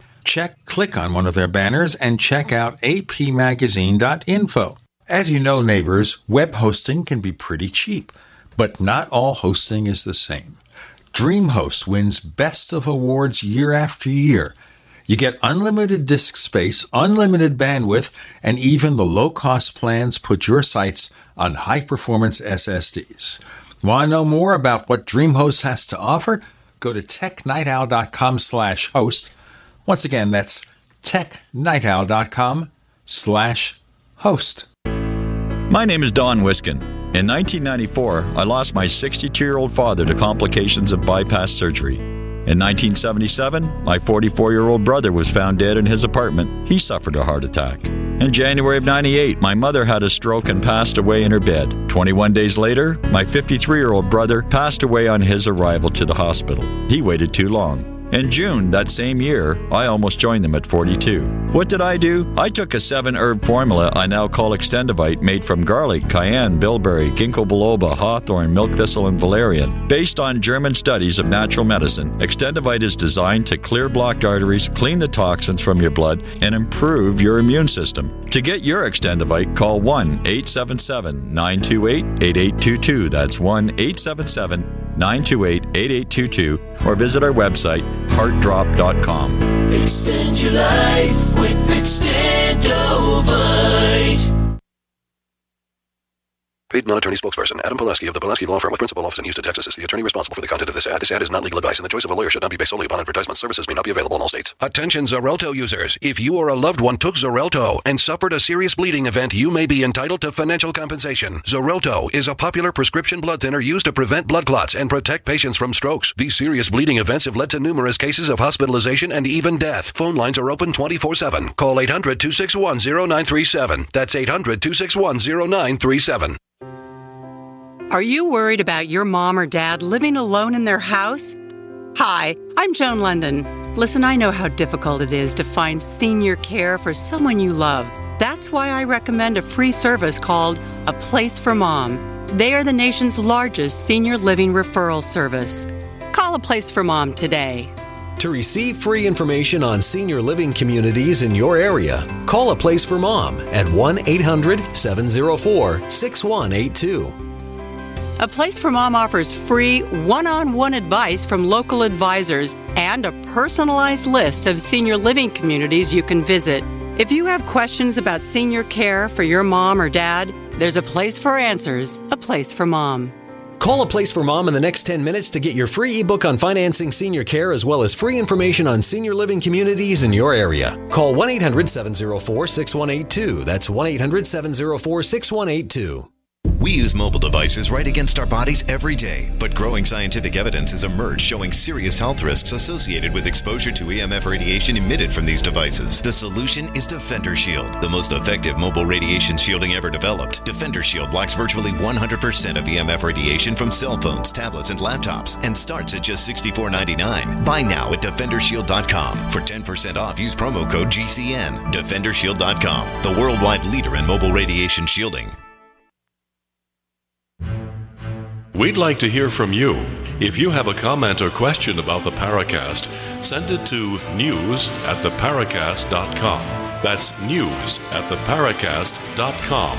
And don't forget to visit our famous Paracast community forums at forum.theparacast.com. Looks like he's got the filter microphone working there. Chris O'Brien, he'll soon be the shadow. Micah Hanks is with us. Thought experiments indeed, like crypto-terrestrials from Mac Tonys. Of course, that's a way to get away with something, too. You say, well, I didn't really mean this. It's just a thought experiment. Right. I'm going to put a bunch of ideas out there, and I don't mean any of this, but I'm just going to put it out there anyway. I like to think that, I can own my theories, and I want to come back around to the question about, have I come to that determination, and if so, what cases have I studied that might indicate this or that? In regard to the idea of a thought experiment, I think it's fine to have a thought experiment, but I do think it has to have some sort of relation to what your actual beliefs or your theories, may be in a more hardline way. And I will say that there are a lot of things I've written over the years that, frankly, as my skepticism toward the subject has increased over time, I would endorse certain things that I've written in the past far less than I would today. But that's a good thing, I think. I think it's important that as we move along, our ideas and attitudes change. A big problem I see in UFO circles, especially these days, is that people have been citing the same speculative quote-unquote theories for years, and they have no better evidence to support those things than they did years ago. They maintain this quote-unquote perspective, which really has just become a belief. It's like a spirituality. It's like a religion for them. Wow. And the fact that I disagree so much with maybe certain things that I've written over the years, for instance, I'll give you an example. I have speculated at times that maybe a more likely reality, I guess we might call it, underlying UFOs could be in some instances some sort of time travel. In fairness, Carl Sagan, on the other hand, has said that he had found, and there's an interview where you can see this online, where Sagan had found the idea that there's no evidence of time travel dubious. He said, it may be that time travel is possible, but that we have mistaken another phenomena for it, perhaps ghosts or even UFOs, but we couldn't necessarily say that there's no proof of time travel because we've seen no evidence of it. Now, again, I don't think that Sagan was trying to make a good case for the existence of UFOs and saying that they were time travelers. That was him, I think, engaging in something of a thought experiment. He was merely saying it could be that time travel, if there's evidence that we would see of it today, we have not recognized it as being that evidence. Nonetheless, taking on a general understanding of general relativity, I also recognize that while it is apparently a generic time travel, a generic element that is consistent with a lot of different areas of relativity, and is something written about by J. Richard Gott and by Paul Davies and a number of others. Time travel is something that theoretically could work in terms of general relativity. It's extremely difficult to achieve. Maybe one day it will be achieved, but it seems less likely to me that UFOs are perhaps that. So coming back to that book, The UFO Singularity, that was something that I did talk about loosely, and I was trying to interpret it not as literal time travel, but I've come even further away from that than I might have held myself to at the time that the book was written. But the case that I looked at in the book that was a little more on the real-world side of things rather than the speculative science fiction side was Mike Reese encounter, which involved him seeing a disc-shaped UFO hovering over a power substation back in 1973. And actually, I've interviewed him, but he wasn't the only witness. His sister and his wife at the time and their children were there. They all saw this thing. And it was remarkably similar to an incident that occurred just a couple of years ago where a BBC News sports affiliate was driving along to catch a red-eye flight early in the morning. He was traveling down a country road and driving behind a Volkswagen van, and he said, as he called into the radio program to talk about it, and it's still online, you can hear it, he said, I loathe to say it, but it was disc-shaped. And he described a saucer shape with lights around the perimeter of the disc, and it drifted rather slowly over the highway. He said, I'm begging whoever was in that van in front of me to call in and to please identify themselves because I know they had seen this thing as well.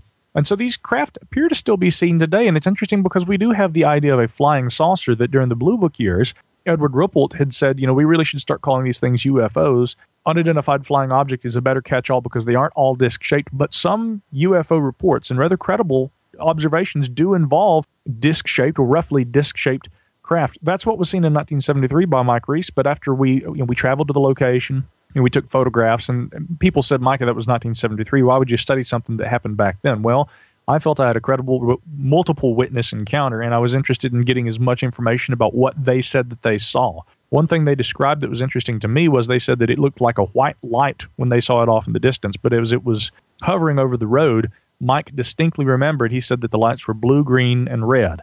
And of course, we know that the additive color theory of light is that, when you combine those three primary colors of light, you get white light. And it seemed to indicate to me that from a distance, it may have been the case that perhaps this object was spinning or some other kind of mechanism was causing the blending of light coloration to appear white from a distance. And so that told us something about the possible mode in which the craft moved. But he had already said that the lights seemed to be moving in sequence around, which gave the impression that there was like a centrifuge or that the craft itself was actually rotating or turning. And I said, this is interesting, but having actually observed this thing, did you get the impression that this thing was something so far out that it couldn't have been human? He said, my gut tells me that there were people on board that craft. This didn't look like something that couldn't have been built on Earth. It's just not a technology that is known to exist on Earth. And that's, again, where I have to stand. When you dig into these kind of cases, I haven't found compelling evidence that what we're dealing with is something that could not be from Earth. But if it is from Earth, the important point we have to make is that it is not any kind of known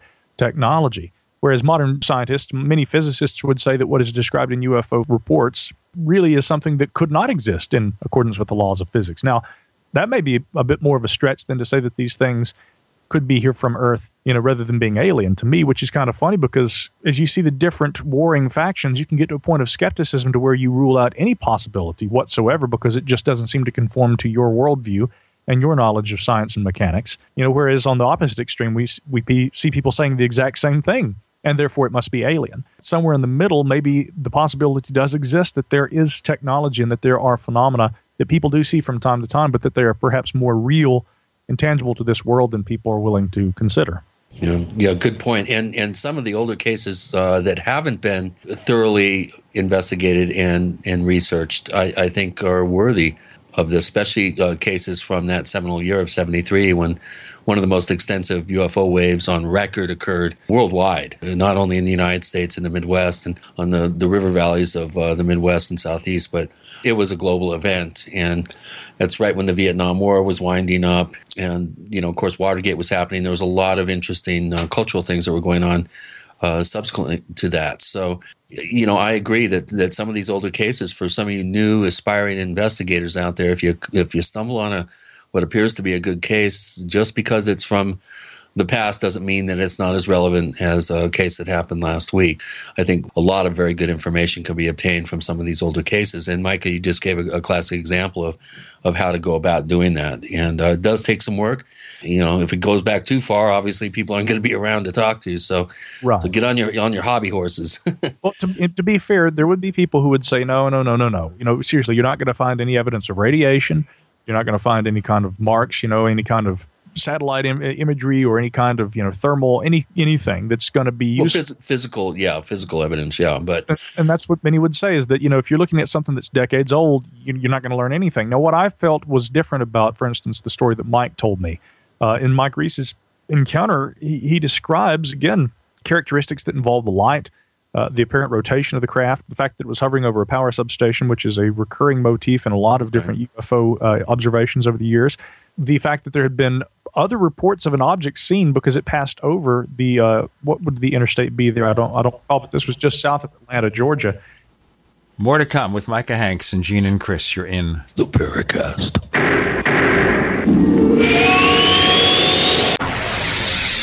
You are listening to GCN. Visit GCNlive.com today. My dad was 59 when he collapsed from a heart attack late last year. Just this past August was when we spread his ashes on the St. Croix River. I loved my dad, but boy was he stubborn. He hadn't been to the doctor in over 25 years. His excuse? He simply couldn't afford it. He wasn't a rich man by any means. At less than $107 per month, libertyoncall.org would have been the perfect alternative for my father. Don't wait. Go to libertyoncall.org right now, for not just your sake, but for the sake of your loved ones. Again, that's libertyoncall.org. Owe $10,000 or more to the IRS? Get on board with the Tax Admiral. Don't pick on the IRS alone. I'll cut penalties and reduce your overall tax bill. Sometimes I can even get it zeroed out completely. We're an A-rated company helping people clean up their mess with the IRS. If you owe $10,000 or more, then call the Tax Admiral. Call 800-287-7180. Again, that's 800-287-7180. 800-287-7180. Don't complain about your cable bill going up and up and up. Do something about it. Grab a pencil and jot down this special number, 1-855-905-MY-TV. The more cable TV rates go up, the better digital satellite TV looks. Say goodbye to the cable guy and get more of your favorite channels in 100% digital quality for less money. Call 1-855-905-MY-TV. Sign up for packages starting as low as $19.99 and there's no equipment to buy. You get free HD TV upgrade, a free DVR upgrade, and free professional installation. You control what you watch when you watch it. Record your favorite shows. Pause and rewind live TV. Even skip the commercials. Watch local channels too. At just $19.99, what are you waiting for?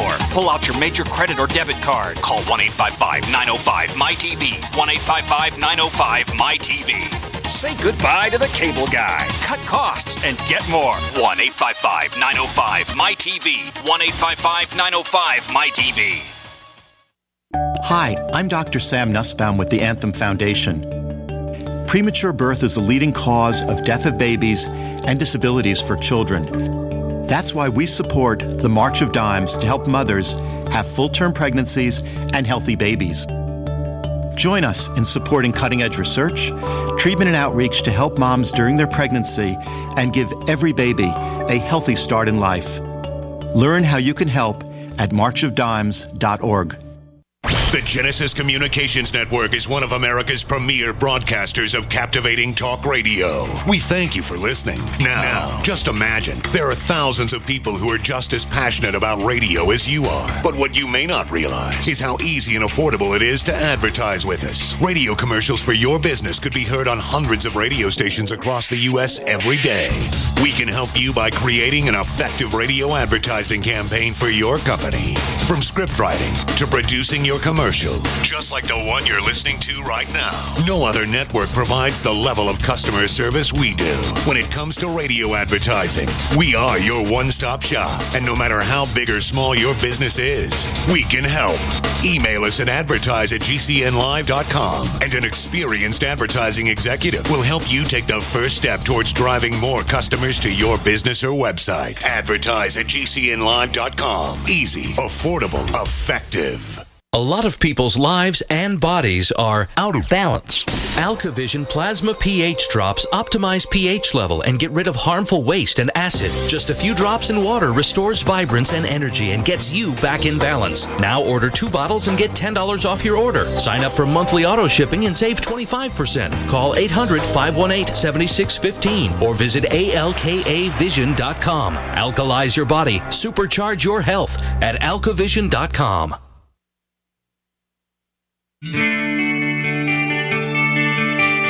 This is Jerome Clark, author of the UFO Encyclopedia and other books. You're listening to the Paracast.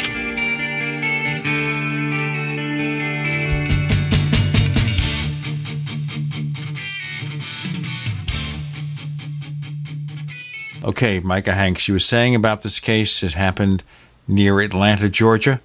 Yes, and again, the only point I was trying to make about this case is that, again, there were enough aspects about the behavior of the object that was observed that, to me, helped. I wouldn't even really call it detective work. I would just say thinking carefully enough about what was described led me to some observations about this craft, namely that there seemed to be, again, a rotational component to the way that it moved, presumably that the faster the rotation, or rather that the object rotated more quickly when it was actually moving rather than when it was apparently hovering as it had appeared to be doing over this power substation. It is interesting that people have reported over the years the number of UFOs that are seen hovering over power lines, hovering over power substations, all different kinds of things like this. And I do recall reading, I don't remember if this was, I know it had cited Nikola Tesla in an interview that I believe it appeared Electrical Experimenter magazine. I'm trying to remember the source of the actual article, but it had been speculating about an aircraft that Tesla had made noises about wanting to build throughout his life, which essentially would have been something along the lines of a long kind of a cylindrical or kind of a cigar-shaped aircraft. He believed that he could utilize electrical forces alone to lift and to move an aircraft through the air that he felt would be far more efficient in its maneuverability, even actually the power input needed in order to power this thing. Tesla was convinced that something like this could be built, and when airplanes were coming to prominence and were becoming the way of the future, Tesla was laughing, and he never said much about this craft, but there certainly are references to it in interviews, little though they were, and he had maintained that over the years he would be able to build an aircraft, an electric spacecraft essentially, that would outdo anything that we knew. And what he described, what was envisioned, and there were rough images and things like that. Actually, some of them were quite artistic, but nonetheless they were rough because they weren't really intelligent schematics or anything along those lines. If any existed, many have proposed that perhaps these would have been captured along with the documents and the other possessions that were kept by Tesla at the time of his death, and which the United States military acquired. Which, interestingly, I think that they were acquired under it was the alien, I can't remember, but it's interesting because he was an American citizen, and nonetheless, the circumstances under which those files, I'll have to get this information, I don't want to misspeak here, but the acquisition by the military of the files had been under the auspices of how they would have been treated had he not been a U.S. citizen, which is rather strange. He was from Serbia, but of course he had immigrated and was a U.S. citizen at the time that he died. So if there was any actual schematic, if there was anything more than just the meanderings of his mind that he would bring forth during interviews at times, we will maybe never know, but it seemed that Tesla certainly believed that an electric spacecraft along those lines could be built. Again, something that would have exceeded the kind of technology that we knew of that day and perhaps even of the modern era. It would have been fascinating had he ever actually built that. Isn't it interesting that the technology we use today for spacecraft, It's based on the same technology we were working with back in the 40s. Oh, yeah. See, that's what's weird is that Tesla, many said, had a different way of conceiving of things mechanically and envisioning in his mind. And speculation about his craft, by the way, I should point out, tying it back to the Mike Reese encounter. In the article, I'll have to find this. I'm going to have to find it and post it in the Paracast forum so that people can read this. But it was speculated that such a craft could possibly recharge its electrical potential by hovering near a high-yield electromagnetic field, which seemed very interesting to me because it sounded very similar to the behavior in the Mike Reese encounter of the thing hovering over a power substation.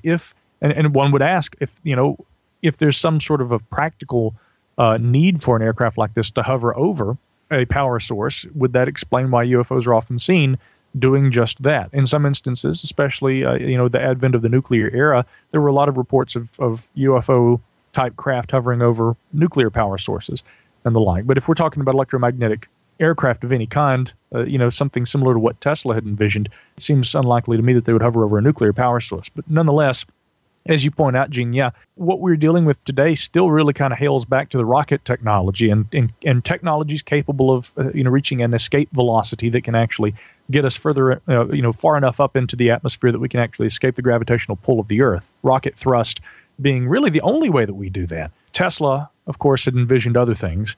Whether anyone anywhere at any time has ever seen any of those things to fruition really is a mystery. Many say it's unlikely, but when you think about these UFO reports, sometimes it seems less likely. And maybe at least a possibility. Yeah. Very much so. When you go on a rocket today, it's like sitting atop a bomb. Well, it goes back to medieval China. I mean, hello, the invention of gunpowder and rockets goes all the way back to, I don't know, the 5th or 6th century in China. Of course, they were just used for entertainment back then. They weren't weaponized like as it was later and then used as a kind of a stepping off point for rocket technology. But we could get into a bunch of stuff and talk about Jack Parsons and solid fuel, and it dovetails into a whole nother show that we're going to have Micah back on. But I wanted to kind of shift gears a little bit here, and we've been seeing more and more talk of black-eyed children, Slender Man, which seem to be modern sort of urban myths that are almost manifesting themselves in peculiar ways.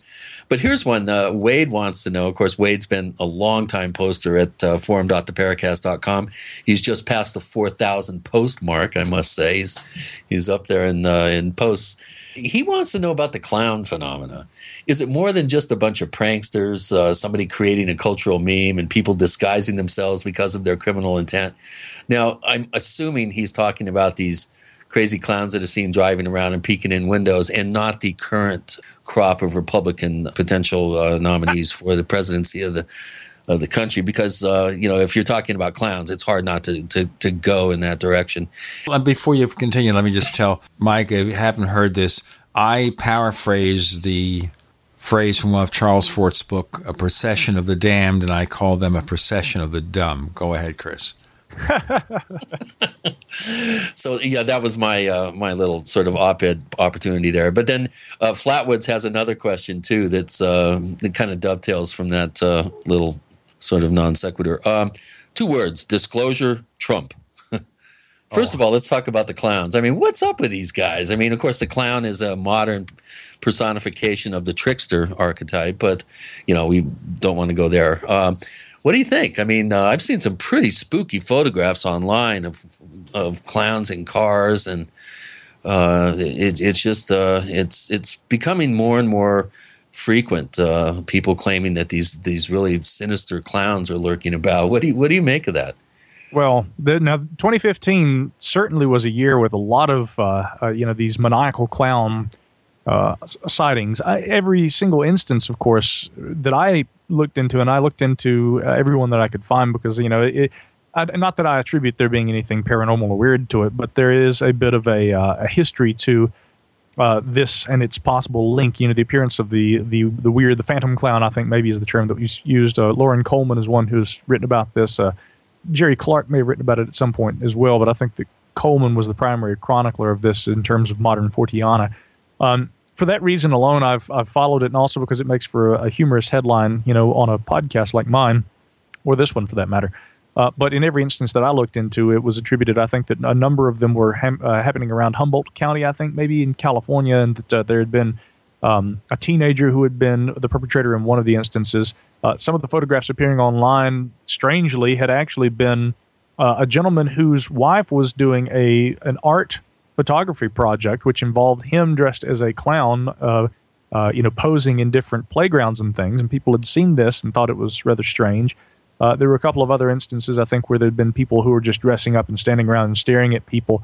One of the incidents, I think, had been identified as an individual who had been inspired somewhat by a character that appeared recently on the television program American Horror Story.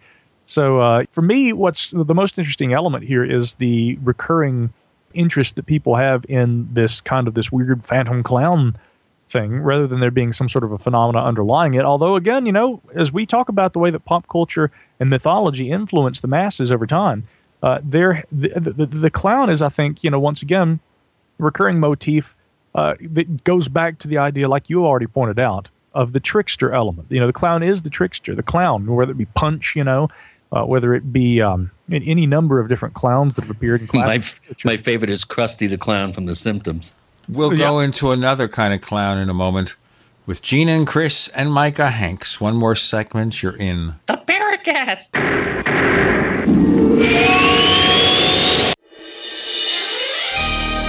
Thank you for listening to GCN. Be sure to visit GCNlive.com today.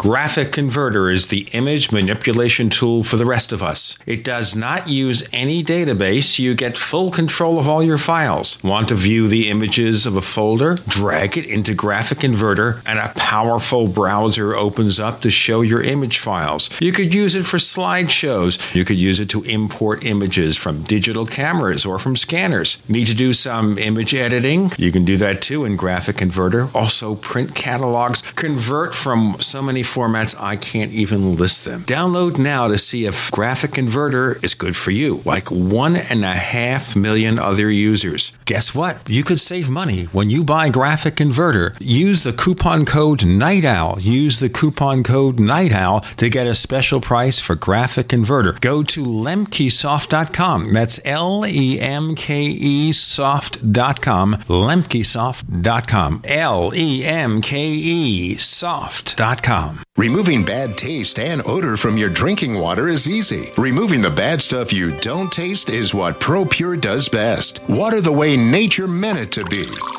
Clean, crisp, and refreshing. See the complete line of ProPure countertop, inline, gravity, and household water filtration products. Visit your authorized ProPure dealer or ProPureUSA.com. That's ProPureUSA.com. Or call 800-544-3533. No other network provides the level of customer service we do.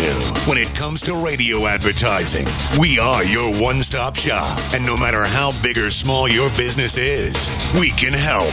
Email us at advertise@gcnlive.com, and an experienced advertising executive will help you take the first step towards driving more customers to your business or website. Advertise@gcnlive.com. Easy, affordable, effective. Rainier Distillers designs and builds custom copper stills for home purification of water, distilling alcohol, essential oils, cannabis oil, and ethanol fuel. Use these distillers at home to remove all those nasty chemicals that are added to your public drinking water by fluoridation, resulting in pure, safe drinking water for you and your family. Call RainierDistillers.com at 360-446-8998 and check out their website at RainierDistillers.com, located in Seattle, Washington. Hi, Peter Vaccaro for ParanormalDate.com. Are you looking for love in all the wrong places? Now you have a chance to change that by signing up for free at ParanormalDate.com. This incredible dating site puts people of like minds together. People who are interested in the strange, the unusual, mysteries, ghosts, UFOs, and the afterlife, and so much more. ParanormalDate.com was developed for you, people seeking a viable alternative to the other dating services. You can join for free by going to ParanormalDate.com, and if you decide you like it and want to connect with people, use the code GEORGE for a substantial discount.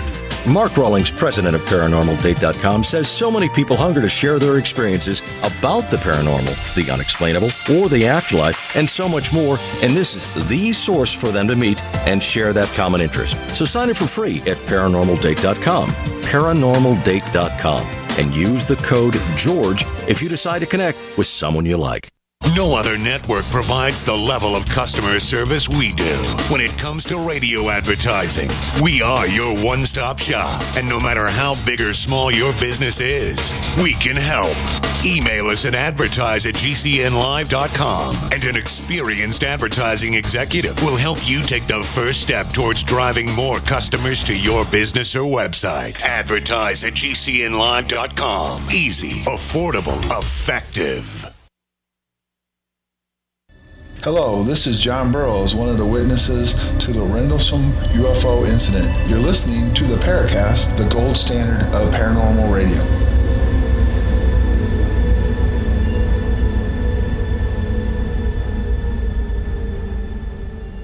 Oh, the trickster is amongst us with Chris O'Brien, Gene Steinberg, Micah Hanks. Go ahead, Micah. Oh, well, I mean, again, I think what else can you say about clowns? I mean, people are fascinated with them and they put on the suits, but I don't think that there's, necessarily something paranormal about it. I think we also look back at 2015 and we think about the Slender Man thing, namely the two young girls, preteens, or if memory serves, who attempted to murder a friend of theirs because they wanted to be proxies of Slender. To me, there's obviously not an actual paranormal entity. I mean, the creator of the so-called Slender Man came forward and talked about, the creation of the legend on social. Actually, it wasn't social media; it was the Creepypasta website. But it's fascinating to me that creepy what? The website I think is called Creepypasta. Yeah, and this had been the origin of the Slender Man. So we're going to check what's on their noodle. Yeah, exactly, or at least what's on mine at the moment, I guess. As mine continues to cook and poring over these strange paranormal possibilities, but. We see even in modern times, even in this very, I think I'm not trying to sound like we're living in an undeniably post-theocracy, but I do think that people adhere far less to what they perceive directly as myth and spirituality, and there's a certain secularism to our culture here in the West today, and yet we seem to be as susceptible today, if not more so, thanks in part to social media and the web. We seem every bit as susceptible to the power of myth as we ever were, which really interestingly kind of brings it all full circle because we've seen it with Star Wars. We question whether science fiction influences belief in things like UFOs. We question whether trends in sci-fi and the regurgitation of yesteryear's sci-fi, or maybe I should say perhaps like the phoenix, burning itself and rising from the ashes, maybe the regeneration of sci-fi motifs for a new era into new faces and new eras and new ways of presentation. We do seem to see a similar component there with regard to UFO research and everything. And it seems that we, in terms of our fundamental operation, in terms of the archetypal nature of our inner selves, our unconscious mind, there are a lot of ways that myth very much still affects us, and we seem to be as much, if not more, susceptible to those kinds of influences, which is both disturbing but also fascinating. And it shows that perhaps the most that we can hope to learn about the interrelationship between humankind and the phenomena that yet eludes us is what role our mind and our consciousness plays in all of that. And that's the big mystery. We really still don't have the full, clear picture on that. What bothers me in general about how things are going these days is that so many things are spread in popular culture, shown to be lies, but surprisingly large numbers of people believe those lies. So how do you get anywhere from here to there if fundamentals of a basic truth about anything are ignored? That's a good question. For example, what is it? 30-40% of Republicans believe that Barack Obama, president of the United States, like him or not, that he's not an American, that he lied about his religion. Well, I'll say this. If the Congress deems the man to have been eligible for the presidency of the United States, I will rest with the decision made by the Congress in terms of the constitutionality and the legality of his presidency. Although, to me, I guess that, by now, that's fairly a non-issue. There was a time when there was... Really? It's funny because there was a big, there was a huge stink made about that at the time that it was actually in the news. Funny enough, on the day coinciding with the release of the long-form birth certificates, it was what was called a certificate of live birth that was actually released for President Obama. On that same day, I guess I have to say, admittedly, I'm going a little down the conspiracy path right now, but on that same day, the United States Federal Reserve held their first ever public press conference about the workings of the Fed and what their projections, what was going on, public discussion of their minutes. And so I found that to be rather interesting that topic A that day was Obama releasing this certificate of live birth and all this, whereas, on that same day there was this historic press conference being held by the Federal Reserve that even the talk radio hosts here in Asheville were ignoring. And I was like, guys, have any of you read The Creature from Jekyll Island? Have any of you ever doubted the hijacking of the U.S. monetary system? Anyone who thinks that that's just a conspiracy theory, it doesn't have to be viewed as conspiracy. Again, think about it. Prior to the Second World War, no one would have said, oh, what, you mean withholding of taxes throughout the year and then we get a tax return? No one would have bought into that. But it was considered to be something that was a worthwhile endeavor, even a necessity during the Second World War in order to aid the war effort. Problem is, during that period, of course, when you kept your money and paid your taxes at the end of the year, whatever you held, you could keep in your bank or in a CD or whatever, and you could accrue interest on it throughout the year. You can't do that anymore, can you? Notice we never repealed that. We still have a progressive income tax where also, that money is withheld from you throughout the year. You don't get it back until the end of the year unless you're self-employed like me, but I still have to pay a fairly exorbitant rate. Nobody seems to question these things, forgotten from memory, and nobody wants to pay attention to it, even when the Fed goes and says, for the first time in history, we're going to make our private decisions somewhat public during a press release. I wanted to add one thing about the birther controversy. Nobody complains about Ted Cruz, who was born in Canada of a mother who was born in America, therefore supposedly meeting the requirement of being a natural-born citizen because he's an American by virtue of his mother being someone who was born here. His father was born in Cuba, I think. Now, even if Barack Obama's father, born in Kenya, and even if Barack Obama was born in Kenya and not in America, because his mother was an American citizen, born in America, the same logic would hold. Yeah, I think it was the same way for John McCain, if memory serves, or something. Right, but he was born on a U.S. military installation. That's right. That's different. Here we're talking about one person totally accepted who was not born in this country, but his mother was born in America. Right. Yeah. And therefore he's a citizen by virtue of that.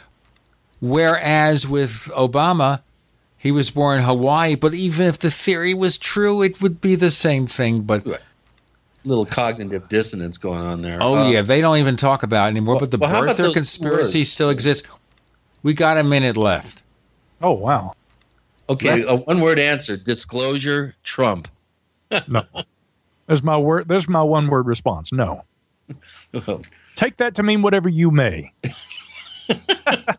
Oh, I don't want to disclose anything about Trump. I know what you mean. I'm just being silly. Go ahead and expose his hairdo if you would, though. Yeah, maybe he'll put a bounty of $1 billion on slam dunk data. Right. Yeah, one would hope. Yeah. Micah, you're always it's so great to have you on. You're one of my all-time favorite guests to have on the show, and much luck in 2016 with the Gralien Report and all your projects and the musical career and everything. And we look forward to having you back. I look forward, as always, to returning. You guys are wonderful. It's always good to talk and great to wrap up 2015 in good company. Gents, keep up the good work, okay? If our listeners need to get in touch with you, where do they go? Two places, MicahHanks.com and also GralienReport.com. info@MicahHanks.com is the email to reach me. You can find us on Twitter, where we're known as the Paracast. Look for the Paracast on Twitter. If you follow Facebook, which I just think is a messy place. My wife spends lots of time in Facebook, and the interface is from you-know-where. In any case, we have 2 Paracast fan clubs, and because of the peculiarities of Facebook, if we want to merge them into one, we have to kill the contents of the other. Can you imagine that? It's just foolish. I even sent a tech support request to Facebook about displaying the wrong icon on listings from our other radio show, The Tech Night Out Live, and they never bothered to respond. Maybe they're off for a couple of years because they stayed over because of the holidays. We have that other special feature of the show called the Paracast Plus. Go to plus.theparacast.com, plus.theparacast.com. It's where you subscribe and get the ad-free version of this show. We ditch 41 minutes of network commercials, We offer the After the Paracast podcast exclusive to Paracast Plus subscribers. It's wrap-up, it's color commentary, it's special interviews. We never know from one show to the next what's going to happen, and sometimes it gets pretty wild and pretty woolly, especially when one or both of us is a little bit frustrated about the state of anything. We'll express it there. For long-term subscriptions, we still have the free ebooks. So check it out. Go to plus.theparacast.com. Once again, that's plus.theparacast.com. Subscribe month to month. Subscribe for a year, 5 years, or lifetime. So when I'm walking on the cane and in the wheelchair and can't keep up, we'll still be here. Somehow. Some way. Micah Hanks, thanks for joining us on the Paracast. Always a pleasure, guys.